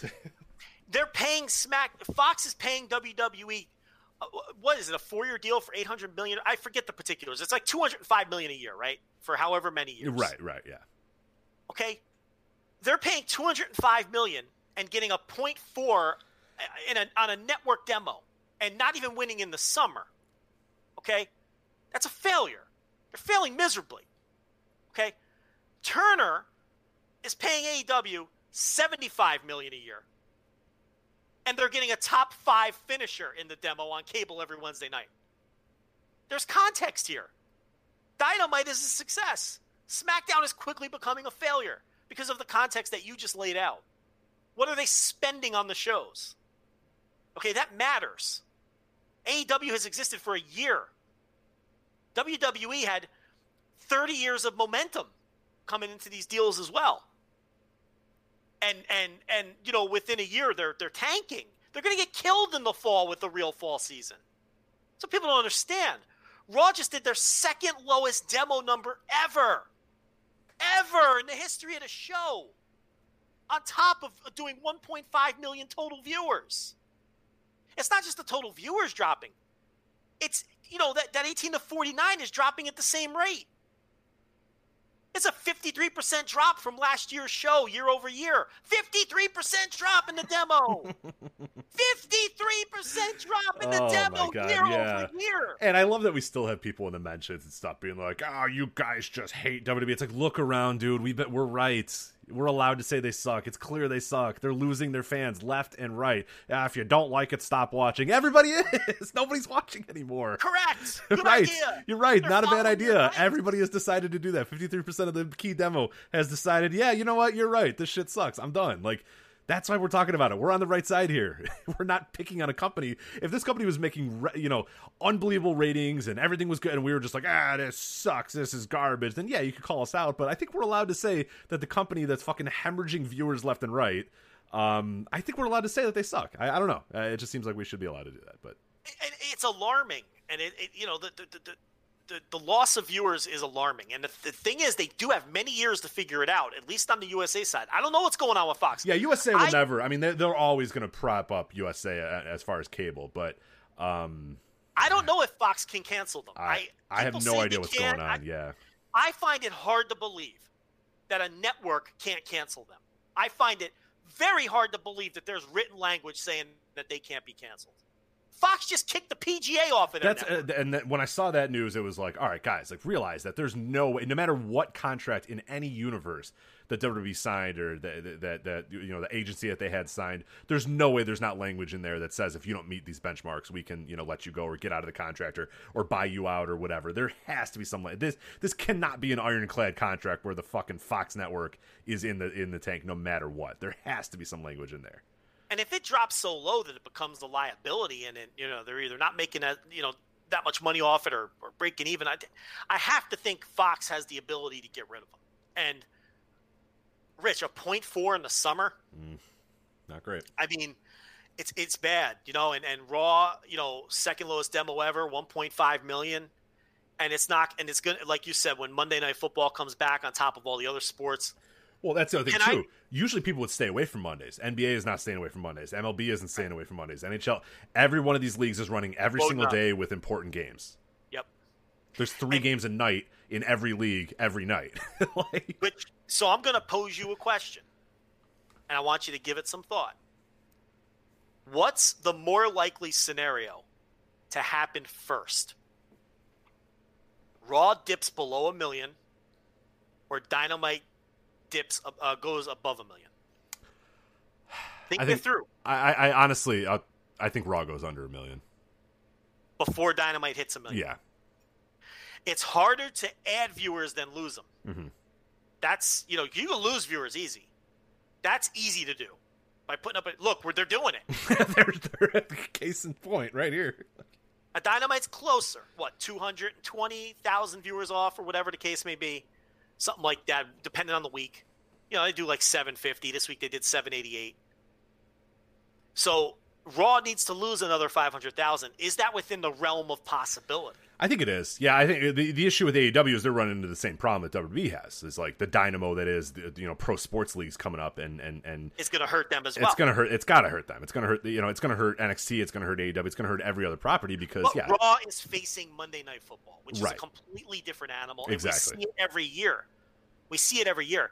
And if they have the same sort of percentage drop that they usually do, when you factor everything else in, the rate that they're losing viewers already, all of the other sports running at the same time, Monday Night Football, I don't think it's impossible that they start flirting with dipping under 1 million. No, not at all. I mean, we see those huge drops every single year to the point where they have to, preface, this is the lowest rating, non-football, non-holiday type, thing or whatever. Well, now we're just in like straight up, this is the worst rating they've ever had type stuff. You know what I mean? Already in the summer. And yeah, like, I just don't think that, and even if the fans come back and if they're running full arenas, we've talked about it a lot. Once you break that habit, it's nearly impossible to get back to WWE. You're gone. I think when they run a full arena, and Vince wants to, and this is why, he'll get a bump, but I don't know if it'll sustain. No. Those sustain things don't work anymore, and that's the other thing that's interesting, too. When we first started doing this show, all those years ago, there was a time where, and we would talk about it all the time, where Vince would decide, we need big ratings, or the fall starting, or we're doing this, and he'd bring back The Rock, or he'd do this, or this guy would come back, or Batista would come. There was always like these things that he would do. He would switch a title, he'd have a heel turn, you know what I mean? Like there were always these things, and they would sustain for a pretty good amount of time, like a month's time, or 2 months or whatever he did, this random thing he did would actually help. It would, or bring Brock Lesnar and bring a big star back, do that sort of stuff. All that stuff would help for a little while. We see this now that they do those things. They take every stab that they can now, and at most it's like a 1 week bump, and then it's gone, and it's right back to normal. And if anything, what we've seen now is like the bump happens, and then more people leave the next time. Because maybe new people come back and say, you know what, I haven't watched WWE in a while. What's going on? Bing, okay, bing, and then they never come back again, and they're done. It's wild. SmackDown moved to Fox, and the first week they did over 4 million viewers. They got a bump because of The Rock. They got a bump because the debut on Fox was hyped up, and they were all gone within a month. And they were doing the same numbers they were doing on USA. So there's another example of a bump not sustaining and not holding any of those people. So it's true. Man, all right. So, anything else on this Wyatt Swamp fight? I think that's what we were. No, I think my point here is it's like what they present obviously isn't engaging anyone. Yeah, right. And so what they're trying these outside the box things, but I guess the network numbers will tell the tale on those, and we haven't seen the last quarter. It's like we're not hearing about any massive jump in subscribers for the network. And if we do at some point, maybe we have to chalk it up to these kinds of matches, getting the attention and getting people to subscribe to see which one of these guys are going to get their eyes pried out, or what's going to happen when Money in the Bank is in Titan Towers, or what's going to happen, whatever the fuck. But to me, they just reek of desperation. And I think they're more of a turn off than a turn on. I think it does more damage to run these matches, because your core base is just like rolling their eyes and they're saying this isn't what we want, as opposed to getting a little bit of attention on some Google searches for doing the greatest match ever, or getting a little bit of attention because I think the negative outweighs the positive in that regard. Oh, absolutely. And we said that at WrestleMania too, and not to take a victory lap, but the stuff at WrestleMania was good and fun and laughter and hey, and all these people were tweeting about it. But we on that instant reaction show immediately after WrestleMania, we said, you love this shit now and you think it's interesting and unique, but they're going to drive this into the ground and you're going to hate it in a few months. And here we are. And I think it's siphoning viewers off. I mean, it has to be because they're not adding viewers. So like you said, maybe there's just this swath of people every single month running to the WWE network to watch these things. But, well, even if you're into them, it has to wear out its welcome after a while. Yeah, they're going to do two. I mean, this is going to have two of them on this night. And I really think they overrate the reaction they get on social media and whatnot. I mean, that core base is going to like whatever they do. But But I do think this stuff is not what people want in their wrestling, and I do think it is, running some people off. It's why, it's the same reason I said AEW would be very wise to not do another Stadium Stampede and not make it a regular thing. And it looks like that was all just bullshit and wasn't actual talk. And that's good. It was something to get them through the first empty arena pay-per-view. I get it. And it was a success. But you got to back off of that stuff. You cannot make that what you are. It's because it's not, it's not wrestling. Like we've said it again, and people say, "Oh, you're curmudgeons" or whatever. It's not wrestling. It's not why people watch wrestling. You can tell me, "Oh, I watch bullshit." It doesn't matter what you like or what you watch. It's clear that wrestling fans want wrestling, and wrestling has a certain look, a feel. Asuka and Sasha Banks is wrestling. You know what I mean? Yeah. Two people fighting for a championship, having a good match, that sort of stuff. Bayley and Nikki Cross, that's wrestling. A Wyatt Swamp fight, an eye for an eye match, Lucha Underground. You can tell me, oh, it's good, or oh, wrestling could be anything you want it to be. Okay, well, all that stuff goes out of business. Wrestling remains wrestling. Be the best wrestling show you can be. Be the best wrestling event you can be. Have the best wrestling matches you can be, because that's the stuff that keeps wrestling popular. I've yet to see an example that doing wild bullshit cinematic stuff being the worst comedy, like low-level comedy or low-level action or low-level movies. That shit never sustains. It never works. But time and time again, people will say, oh, wrestling can be anything you want it to be. But yet, what's ever been successful in wrestling but wrestling? Yeah. It seems simple and stupid, but at the end of the day, it's playing out just like we said. I hate to be right, Joe, but... And they're beating it into the ground, and their business continues to tank. So, I don't know. Maybe I am a curmudgeon, but I'm also right. That's a good idea to get that on a t-shirt. We'd sold t-shirts. That'd be a good one. It's a good t-shirt. Just really obnoxious lettering all over the place. Yep. Just perfect wrestling t-shirt. Yeah, just one of those terrible fucking t-shirts that old people wear. So it's maybe I'm a curmudgeon in script, and then it says, but I'm also right in big block. Right, exactly. Yeah. And then our logo. On the, that's great. That's Money in the Bank for sure. Absolutely. All right, so Wyatt Swamp fight, who the hell cares? Eye for an eye match, a man will literally have his eye gouged out on pay-per-view. Yeah, and I get they're going to use special effects, and people want us to. I think people expect us to be angry and bury I don't have it in me. Why do I don't care. They suck. It's garbage. I don't have it in me. They are shit, and I do not have it in me. I mean, just imagine this match is just Seth Rollins standing over Seth Rollins, being like, "This is why it's happening to you." Tell Dominic this is his fault too, and then that is a great Seth Rollins. Yeah, and then it's gonna be they're ripping at Rey Mysterio's eye, and you're gonna hear Jello noise, and you're you know what I mean? It's why am I watching this? It's so bad. Dog shit, so bad.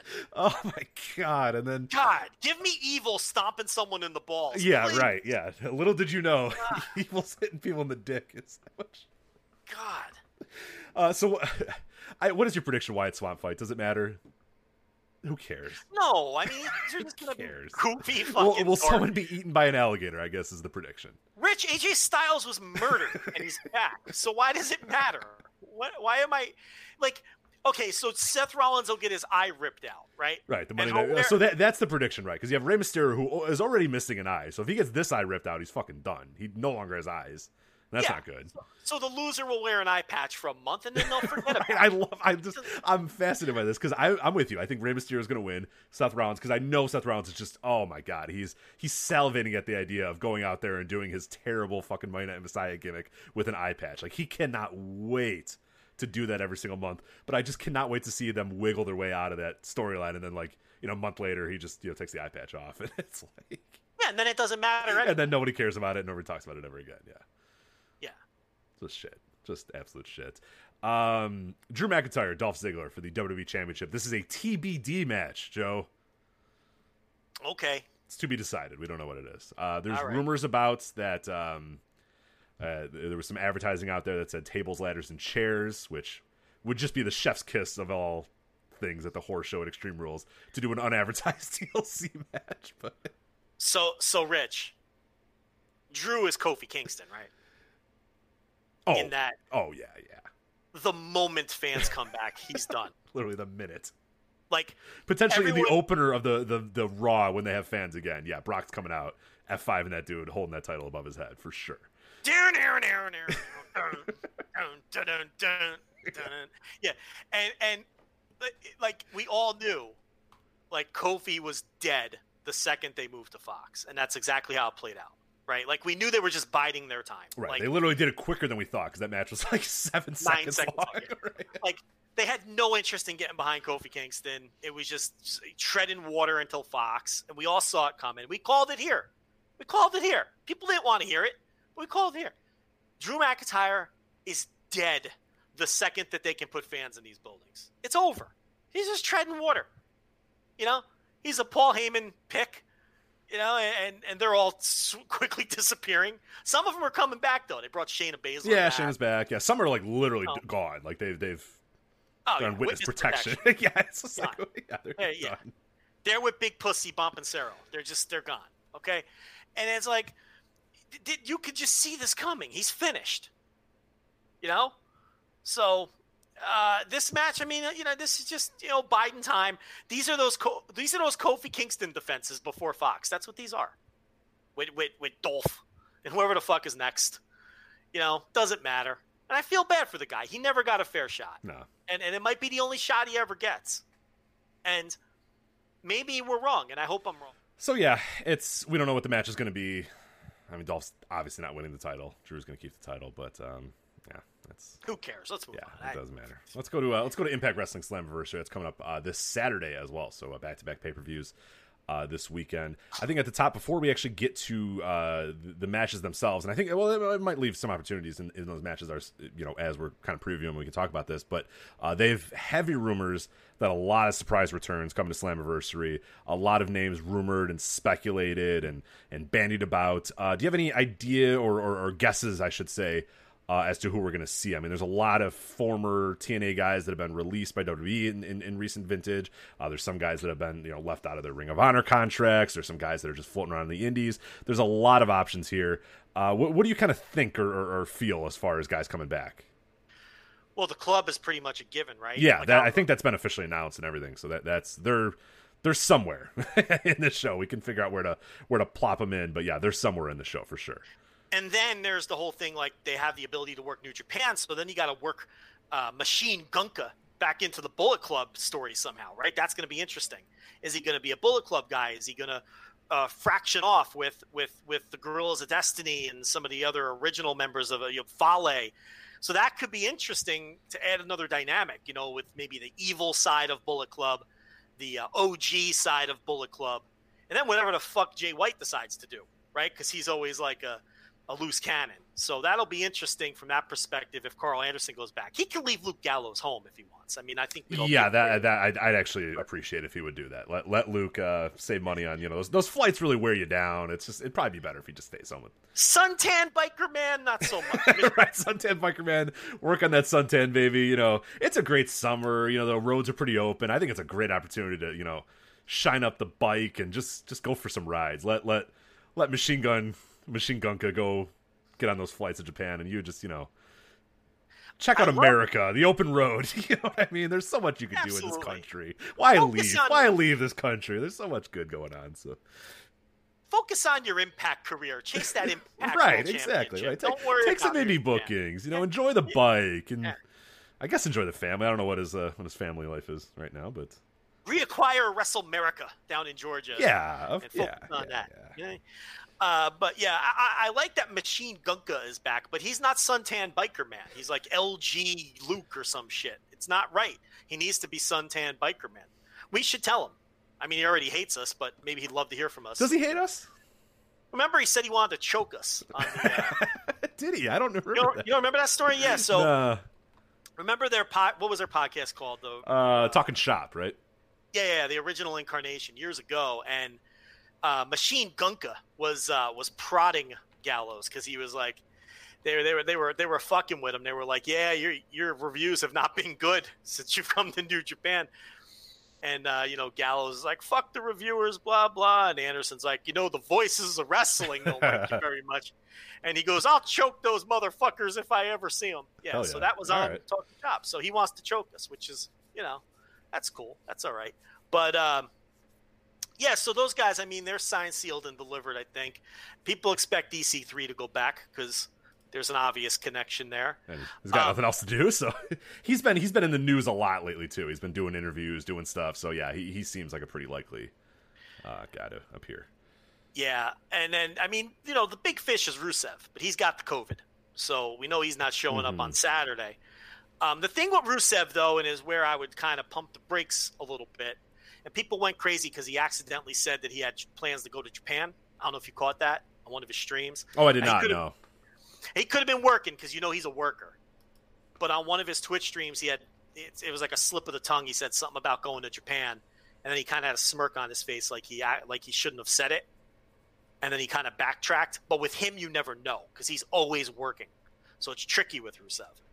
But the thing about Rusev, and you got to be careful wherever he goes, if the motivation's there, he'll be a great addition for anyone. Rich, do you get the sense he might like half-ass it? Oh, for sure. Yeah, the way he's approached life after WWE leads me to believe that he's half-assing wrestling at this point, which is fine. Like, he's totally fine to do whatever the hell he wants to do in his life. But I'm getting heavy Jack Swagger, heavy Ryback vibes because it's like the second he leaves, it's not like, you know, Cody, for all the laughter we had, the second Cody left, we had the list.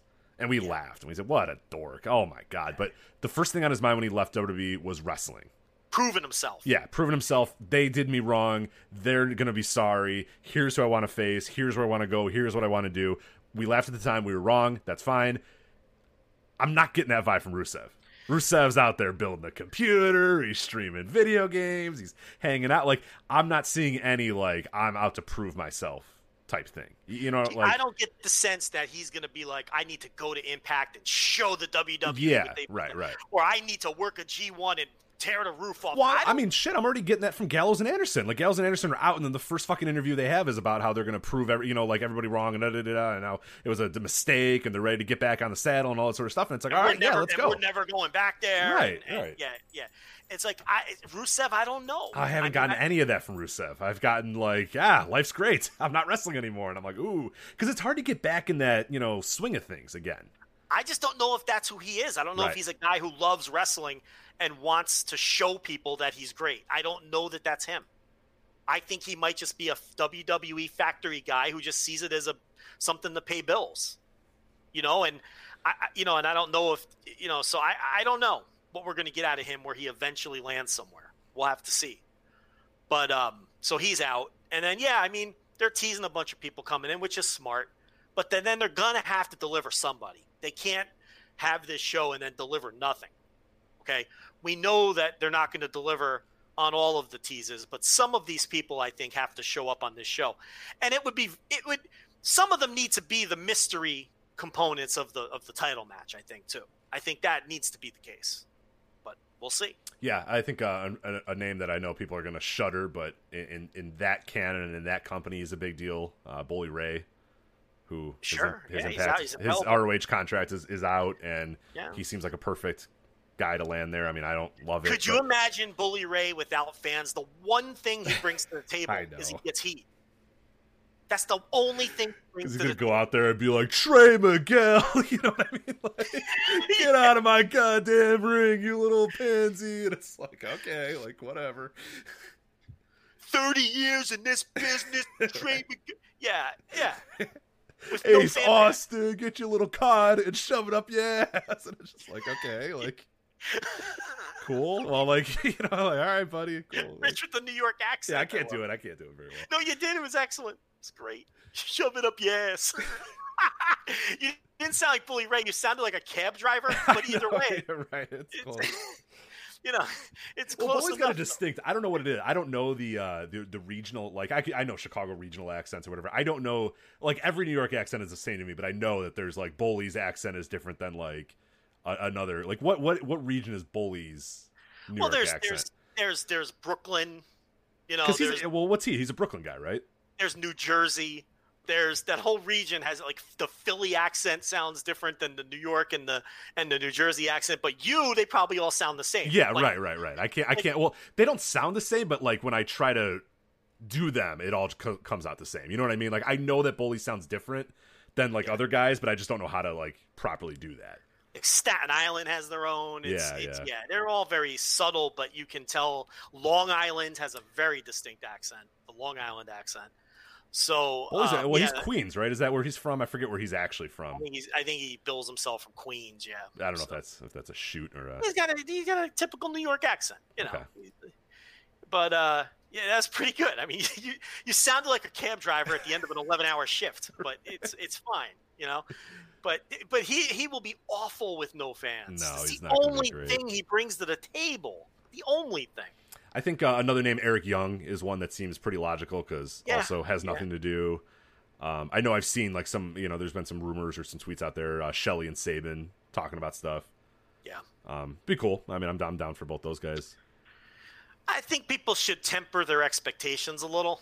Yeah, people have like 9 guys debuting. It's like I don't know if they're quite at like that level. let yourself be pleasantly surprised as opposed to disappointed. Right. Know? Because wrestling surprises are often either exactly what you expect or a little disappointing. It's rare that that they blow you away. So it's like, don't think too hard about it if you're going to watch the show, and be pleasantly surprised if they bring in some people that you weren't thinking about.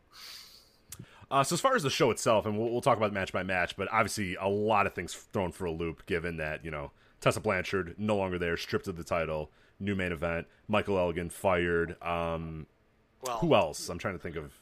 Not fired yet. Or whatever. Yeah, whatever they're doing. Gone. He's gone. Gone. Away from the company. Yeah. Permanently, possibly. It's just, it's been thrown for a loop, so the TV's a little disjointed, the thing's a little bit weird, but I think ultimately it's a pretty good card, and I've liked the build. I've been kind of, this week I went back and watched, the last 3 or 4 Impact Wrestling episodes to kind of just catch up and get an idea of what's going on. I mean, a lot of it's really solid, and I think they've done a good job of kind of getting this card together. I mean, Impact it is what it is, but I think it's pretty damn good TV these days. It's not fine. That bad. It's just like, it's perfectly fine pro wrestling. If here's how I would put it. If you're not completely burnt out on all the other wrestling you're watching, it's a decent show to put on for 2 hours as background noise. It's not going to offend your sensibilities right now. And they've gone through a lot of eras where we've said that. Yeah, right. And this is one of those eras, Look, I'm glad that Tessa's gone from the perspective of I didn't like the idea of a women's world champion and the intergender stuff. I don't like the intergender stuff. Everybody knows that.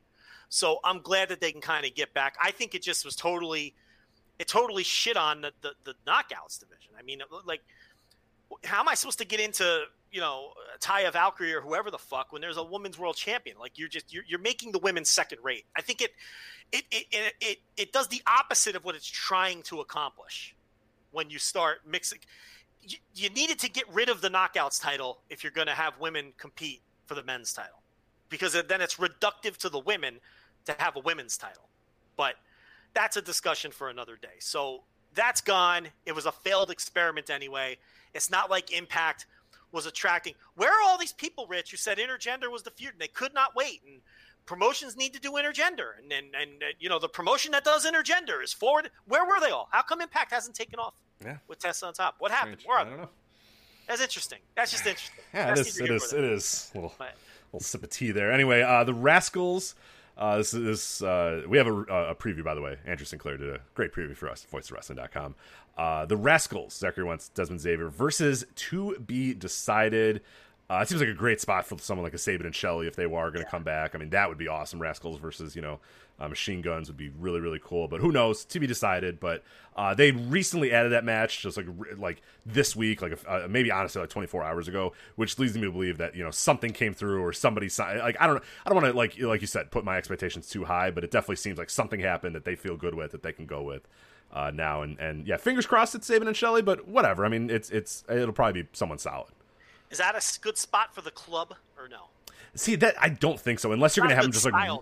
No, like I was thinking about that. Like if the club debuts, maybe this is the spot. But like you would have to have them run through the Rascals, and I don't know if Wentz and Xavier really. I don't know if I'd want that from those guys right now. It's just the club beating the fuck out of them in 10 seconds. Yeah, because you got a bunch of other guys on the roster you could do that with. That like triple XL team with right. Oh God. Or like is the Indian tag team on the show? They're not. Yeah. Rohit and Rohit and Raju. I mean, you could use them in a spot like that, but it's like they would be better fits for a spot like that than the Rascals. Yeah, I don't want the Rascals to go in there and just get destroyed in 5 seconds. That doesn't seem very good. So hopefully it's a match that the Rascals can have or it's a team that the Rascals can have a good match with, and not just Wait, it's Rohit Raju is that man's name? It's Rohit Raju, and I don't know what the other guy's name is. I forget. Yeah, I can't remember the other guy either. Yeah. I don't even know if he's there anymore, honestly. Yeah. Because Rohit Raju teamed with just on last week's TV, wasn't he? No, he was in a 6-man tag a couple weeks ago against Willie Mack and I can't remember. You just watched this stuff. You don't remember? Well, last week I think wasn't it him and Moose versus Crazy Steven Dreamer, or was that? Yes, 2 I weeks mean ago? he's not. I think the other guy's gone. Yeah, I think he is too. The Desi Hit Squad guy. Yeah. Oh, Shira. Yeah, I'm all about Shira. Yeah, of course. Shira. Well, Shira, no, not Shira, but the other guy too. There was another guy. The original Desi Hit Squad was Rajit. Where's Garrett Kidney? I know he's screaming right now as we're. Anyway, I'm going to look this up. Talk about It's hurting you. Well, we got an old school rules match for the unsanctioned TNA World Heavyweight Championship. Moose versus Tommy Dreamer. Moose, of course, the story is he just kind of stole this title. He's carrying it around. He's calling himself the TNA World Heavyweight Champion. And Tommy Dreamer, he's got nothing. He doesn't want to deal with this shit anymore. So it's an old school rules match, Joe. I don't know what that means. But I'm pretty excited. This build has been pretty fun, and Tommy Dreamer's been awesome in Impact. Like, it's unbelievable. This guy is as good as he still is, but, dude, he's Tommy Dreamer, for whatever it's worth, whatever he is, he hasn't changed much about his character or anything in 25 years, but that dude will talk you into the building, man. I'm so excited about this match after watching his promo this week on Impact, or it might have been last week, I forget when it was, but he's just a great talker, and he just gets you excited. Like, you invest in Tommy Dreamer so much, and he's been doing that for 30 years at this point now, just getting you invested in his matches, and you just want to see this guy wrestle, and I'm excited for this match. I don't know what old school rules mean, but hey, we'll see. Yeah, I don't know what it means either. So, but Tommy Dreamer, yeah, and he usually does the job too. He doesn't care. Oh yeah, no, he's gonna lose for sure. He's fine. So, Raj Singh was the other designated. Okay, yeah. So I think he was billed as Gama Singh's son at one point too. Yeah, he's been gone for a while, right? Yeah, the Rohit Raju is still there. I mean, he's on TV almost every week, but I don't think the other guy's been around. I'm gonna check though to make sure while you talk. I don't think. Yeah, as far as I don't remember seeing him on TV in quite a while as well. Okay, Raj Singh hasn't been on Impact TV since November of last year. So okay, yeah. So he's gone, and then Rohit Raju was teaming with, like you said, Mahabali Shira for a while. And I don't know that Shira is even around anymore because I haven't seen him in a while either. Yeah, he might not be able to get in the country, right? Doesn't he? I think he lives in India, right? That might be an issue for him. He hasn't wrestled since February, so that makes sense. So maybe that's the issue with him. So only one of those guys around. I don't think Gama Singh has been on TV either. Yeah, no, I don't think so. Yeah. All right, so old school rules. Yeah, I don't know. I mean, Moose is going to win that match for sure. Moose is out there tweeting, trying to tweet through it. He's had a rough week, so it's fine. If I'm Impact, just tell everybody to not tweet this week. Like, Tessa got in trouble at Hard to Kill. Elgin every month would get. Just guys, just fucking put the phone away. Especially Moose. Just delete Twitter, please. He's just so dumb. He's just so He's dumb. just the biggest idiot. It's just amazing, Arguing with meme accounts, just doesn't get it. It's just like, you think he's getting some nasty text messages from Ricochet and everybody else that was in that picture today too. Oh, I bet. Yeah. I mean, not that I'm letting them off the hook for hanging around with chasing rants, but it's Moose is so stupid that he's getting heat on everybody. Yeah, and then tweeting through it, because that always. I mean, Joe, if there's one thing that definitely happens all the time is if you just tweet more, people forget about what you did. Oh, it's yes, perfect. It's a great hit rate. It's just if you're caught up in something, just fucking keep tweeting it, and eventually it'll go away. So absolutely. Just defend yourself with awful arguments. That works the best. Every little meme account that comes at you, you argue with, and call them names, and it'll work out eventually. I'm sure. So yeah. Tell people they're overreacting. They love to hear it. It always goes really great, yeah. Yeah. In all facets of life. If you're arguing with your wife or your significant other, right. Just say you're overreacting. It always goes well. Just definitely try that all the time. Anyone who works in that line of work where you need to... The first thing you should always say to an angry wife or anyone else is calm down. Yeah, calm down. Oh, you're making a big deal out of nothing. That Yes. stuff is perfect. It always goes well. Yep. So Always does the trick. Yeah. All right. But, oh, man. So, yeah, that's that. Impact Tag Team titles, the North. Ethan Page and Josh Alexander defending their titles against the frenemies, Ken Shamrock and Sami Callihan. Yeah, I don't know how, what I think about Sami Callihan and his magic tricks. I mean, that could hit the bricks. I have no use for that. He, just appears. You notice that? Like, he just appears out of thin air. And Ken Shamrock kind of just accepts it. It's just this weird thing. But they're like an odd couple tag team, and there's a weird charm to it, I guess. But that's the story there. Yeah, I like Shamrock so far. It's amazing. Like, in a million years, I never would have been able to tell you that Tommy Dreamer, Ken Shamrock, and Johnny Swinger would be like three important figures in a wrestling company, a semi-major wrestling company in 2020, and they would all be good and like positive influences on that company. But here we are. Johnny Swinger rules. Like, he's the best part of Impact. Johnny Swinger, that gimmick has worked. It's unbelievable. It's really good. And Tommy Dreamer, I mean, if you need a guy to come in and cut some emotional promos and do a job for somebody, I mean, I don't know if you want him on your roster 24/7, but to come in, for a spot now and then like this it works. He has no ego. And Dude, did I ever tell you the story when I was at MLW and I talked to Tommy Dreamer? No. So I'm there early because they're doing like the press, the early press or whatever. So the wrestlers are in the ring practicing their matches and stuff. Guys are coming in, they're doing stuff. The press is just kind of hanging around talking to people, doing stuff. So I have a bottle of water and I'm walking over to go throw the bottle of water away, and I'm met with Tommy Dreamer, who goes, "Here, I'll take that for you." I'm like, "Nah, I can just throw it away, man." And he goes, "No, I'll take it for you." And I go, "Okay." And he puts it in the bag in the trash for me. And then Tommy Dreamer grabs the bag and starts taking it out. He took the trash out. Yes, and he goes, I forget who he called to it. He was MSL or one of those guys in MLW. He goes, "Hey, where's the dumpster?" And everyone's like, "Tommy, you don't have to take the garbage out." He's like, "No, I'm not doing anything." And I'm just like, what? My God. Like, Tommy Dreamer has so much more than, like, this dude was a superstar in, like, the 90s. You know what I mean? Yeah. WWE, ECW, and he's like, "Here, random dude, let me take your water bottle so I can throw it away and then take the trash out." And I'm just like, yeah, he was just dying to take that trash out. Yeah, he just wanted to go outside and get some air. You know what I mean? Like a perfect dad hours where he's just like... Right. He's like, I want to get some fresh air. So he had to get that bottle from you because he's like, "No, I want to take this trash out. I got to get this." So he took the bottle from you so he can quickly, scoop up the fucking disgusting garbage liner out of the garbage can, because that's what he was doing, right? Like, yeah, it was garbage liner. Yeah, he put it, he twisted it just like he's at his house, and he goes, "Yeah, where does this go?" I'm surprised he didn't have a twist tie in his pocket to tie that baby up. A rubber band, yeah. Because you never know. You don't need the raccoons getting in. You know. That's a total Tommy Dreamer I think move. Somebody was like, "Tommy, we got someone that could do that." And he's like, "I'm here, whatever." It's like unbelievable.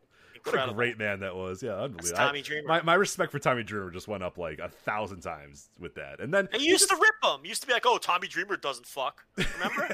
Right. Like, he clearly fucks. Fucks Beulah. He's got children. I mean, I don't know if you want to think about him fucking. But... Not really. No, I just think he, like, a lot of times it's effort for him. Like, they fuck, but it's like, honest, it's like, anniversary. It's our anniversary. Let's do this. So you think he's Al Bundy? Kind of, like, yeah.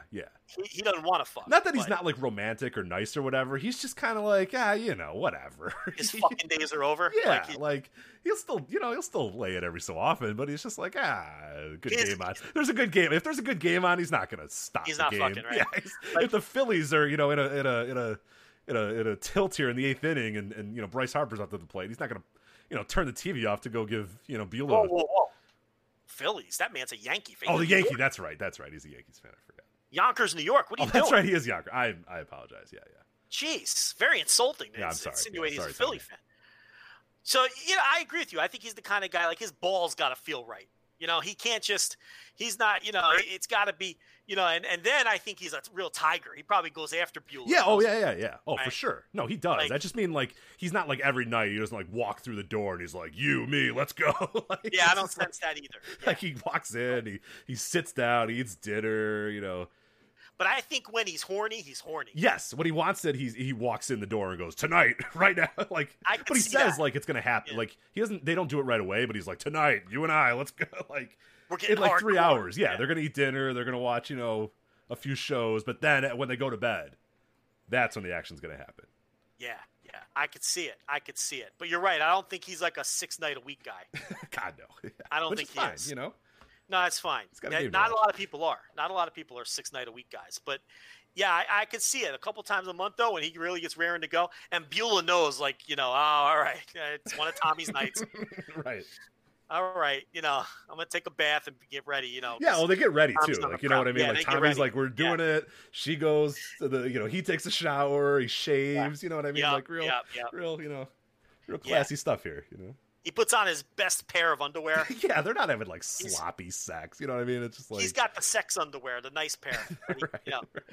He's or silk or something, yeah. And then he hops in the bed and, like, assumes a position, like, he's in his nice underwear, It absolutely, yeah, Tommy, yeah, but you're right. I feel like they have a very healthy relationship. Yeah, that's all I meant when I said that he doesn't. Like, I didn't mean that the man doesn't, but I just meant that, yeah, he's a little more regimented. He's not necessarily, It was just shocking to hear that you said that, I'll take them both because I'm hardcore. Like, that guy doesn't fuck. I mean, come on. All right. Well, he's older than that. That was a lot of years ago. Famous line in wrestling. I'll take them both. I'm hardcore. I believe that was my first arena show, if I'm not mistaken. That's a good one to go to, man. Yeah. If I'm not mistaken, that was the lesbian kiss was the first one. I could. That's a long time ago. So I could be mixed up in my mind. But anyway. Yeah. Anyway, this is some anniversary preview. Yeah, it is. You break down Tommy Dreamer's sex life. Yeah. Well, we were talking about Johnny Swinger, and that's his whole gimmick too. It's good stuff. Yeah. So. All right, Gauntlet for the Gold, number one contender for the Impact Knockouts Championship. Alicia Edwards, Havoc, Kira Hogan, Kimberly, Kylie Ray, Nevaeh, Madison Rain, Rosemary, Susie, Tasha Steelz, and Taya Valkyrie. So the entire female roster. First of all, Nevaeh is heaven spelled backwards. I don't know if you knew. No shit. Wow. Okay. Yeah, it is. Wait, one. Yeah. Checks out. Second of all, they had a wild 10-woman tag on Impact. Was that this week or last week? I think that was this week. With everyone in this match, I believe, was involved in that. Which was kind of a preview of the action you're going to get at Slammiversary. Yeah, they just didn't have any ideas, so they just threw everybody in one match. So it's a deep roster though.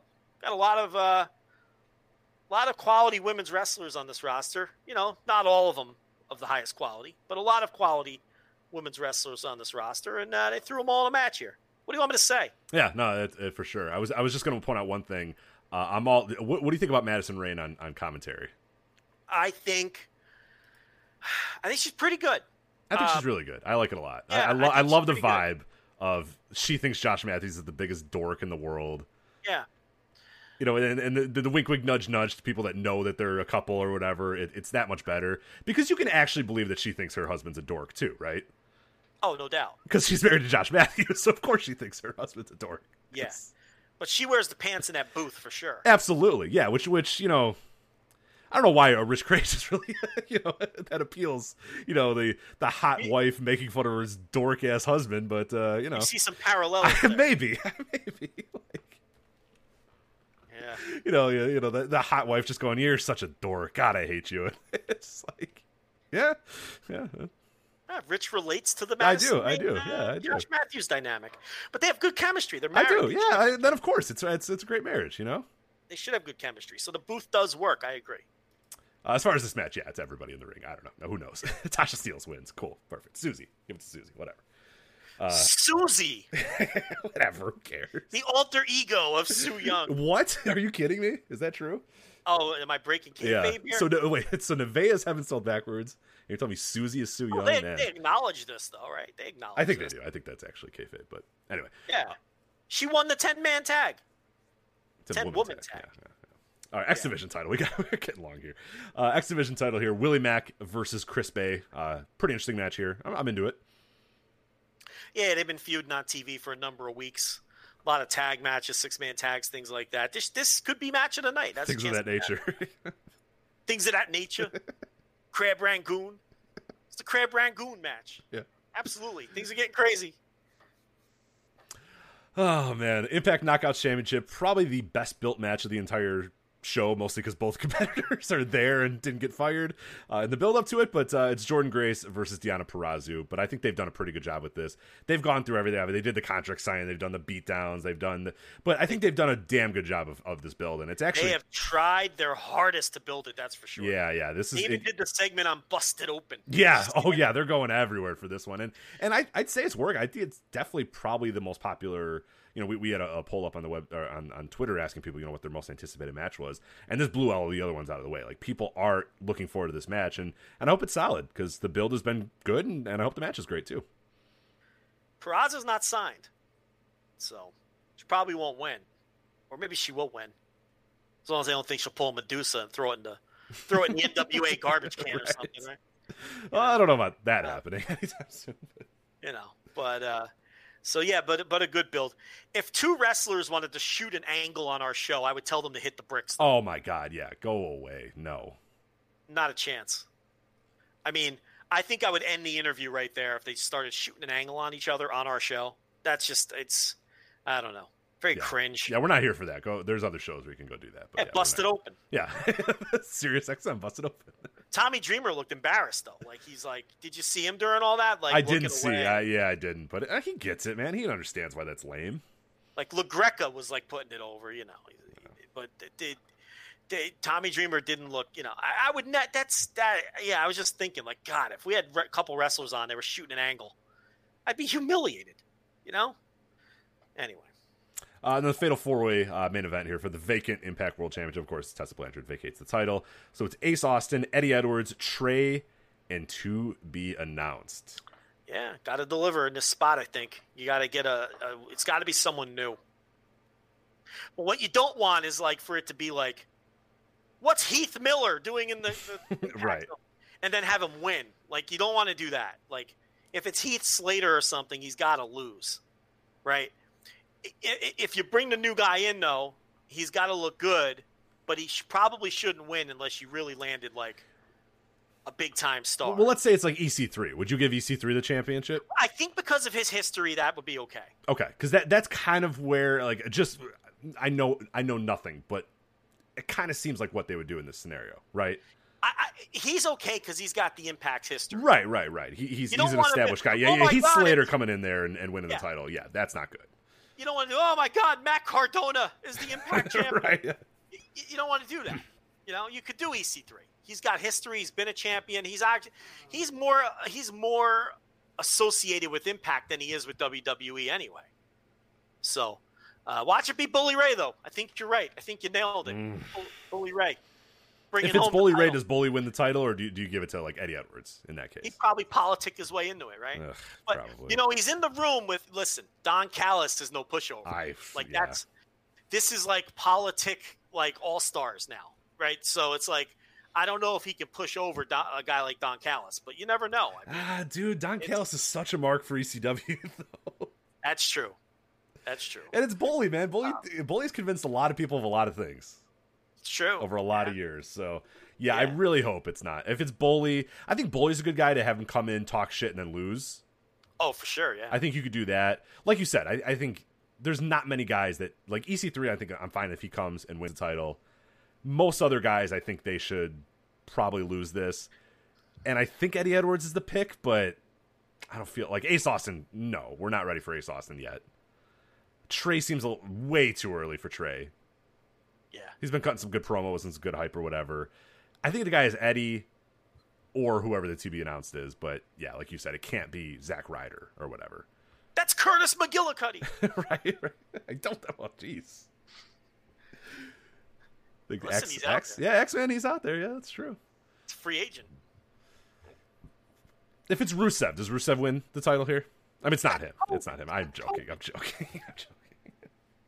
What if he's working the COVID? Impact. That's true. You know what? That's not the worst idea. Holy shit, that's not the worst. I mean, it's terrible because, like, Lana's mom is in the fucking ICU or whatever that's with true. It, but he's a wrestler and it's wrestling, so it wouldn't be the, People would be mad if he's working the COVID. I really wouldn't mind. WWE worked a firing like during COVID. Yeah, it's wrestling. I mean, it's the bottom of the barrel. It sucks. You know what I mean? Who cares? Yeah, but yeah, if her family has it, yeah, I think he's got it. But how long ago was that? these baseball players are getting cleared in like 6 days. Right. Like, oh, so-and-so has COVID. He's back in camp on Thursday, So it's like, these are young guys in shape. So it doesn't take them, months and months to recover. So who knows if he even still has it? I don't know. I don't know the answer to that. I don't know either. Well, we'll see. That is Slammiversary on Saturday. As I said, we have a preview up at voicesofwrestling.com as well. We'll have a review as well. Andrew Sinclair, who does great work for us on Impact, will be reviewing that show as well. And I think that's it for us here on Voices of Wrestling. So, yeah, audio issues aside, live stream died. Oh, this was not great. People don't even know. People don't know how many times this dropped out. This was like 2014 all over again. I know. It's late. I'm going to be editing this shit. Until except for you getting canceled, otherwise it's good. So, although you did say kids need to get beaten sometimes, but in NHL 95, and I did passive aggressively bury intergender wrestling. So right. Maybe this was a 2000. And I called Tommy Drew a Phillies fan, so I mean we had our issues, but all aside, I think we recovered nicely. So anyway, that's it for this. Stay tuned. We've talked about potentially doing an instant reaction. After the horror show at WWE Extreme Rules, but given the state of the stream as it was today and my research, I don't know if we're going to be able to do that, but I'll see what we can do and find out about that. But plenty of good stuff at voicesofwrestling.com, plenty of stuff at patreon.com/voicesofwrestling as well.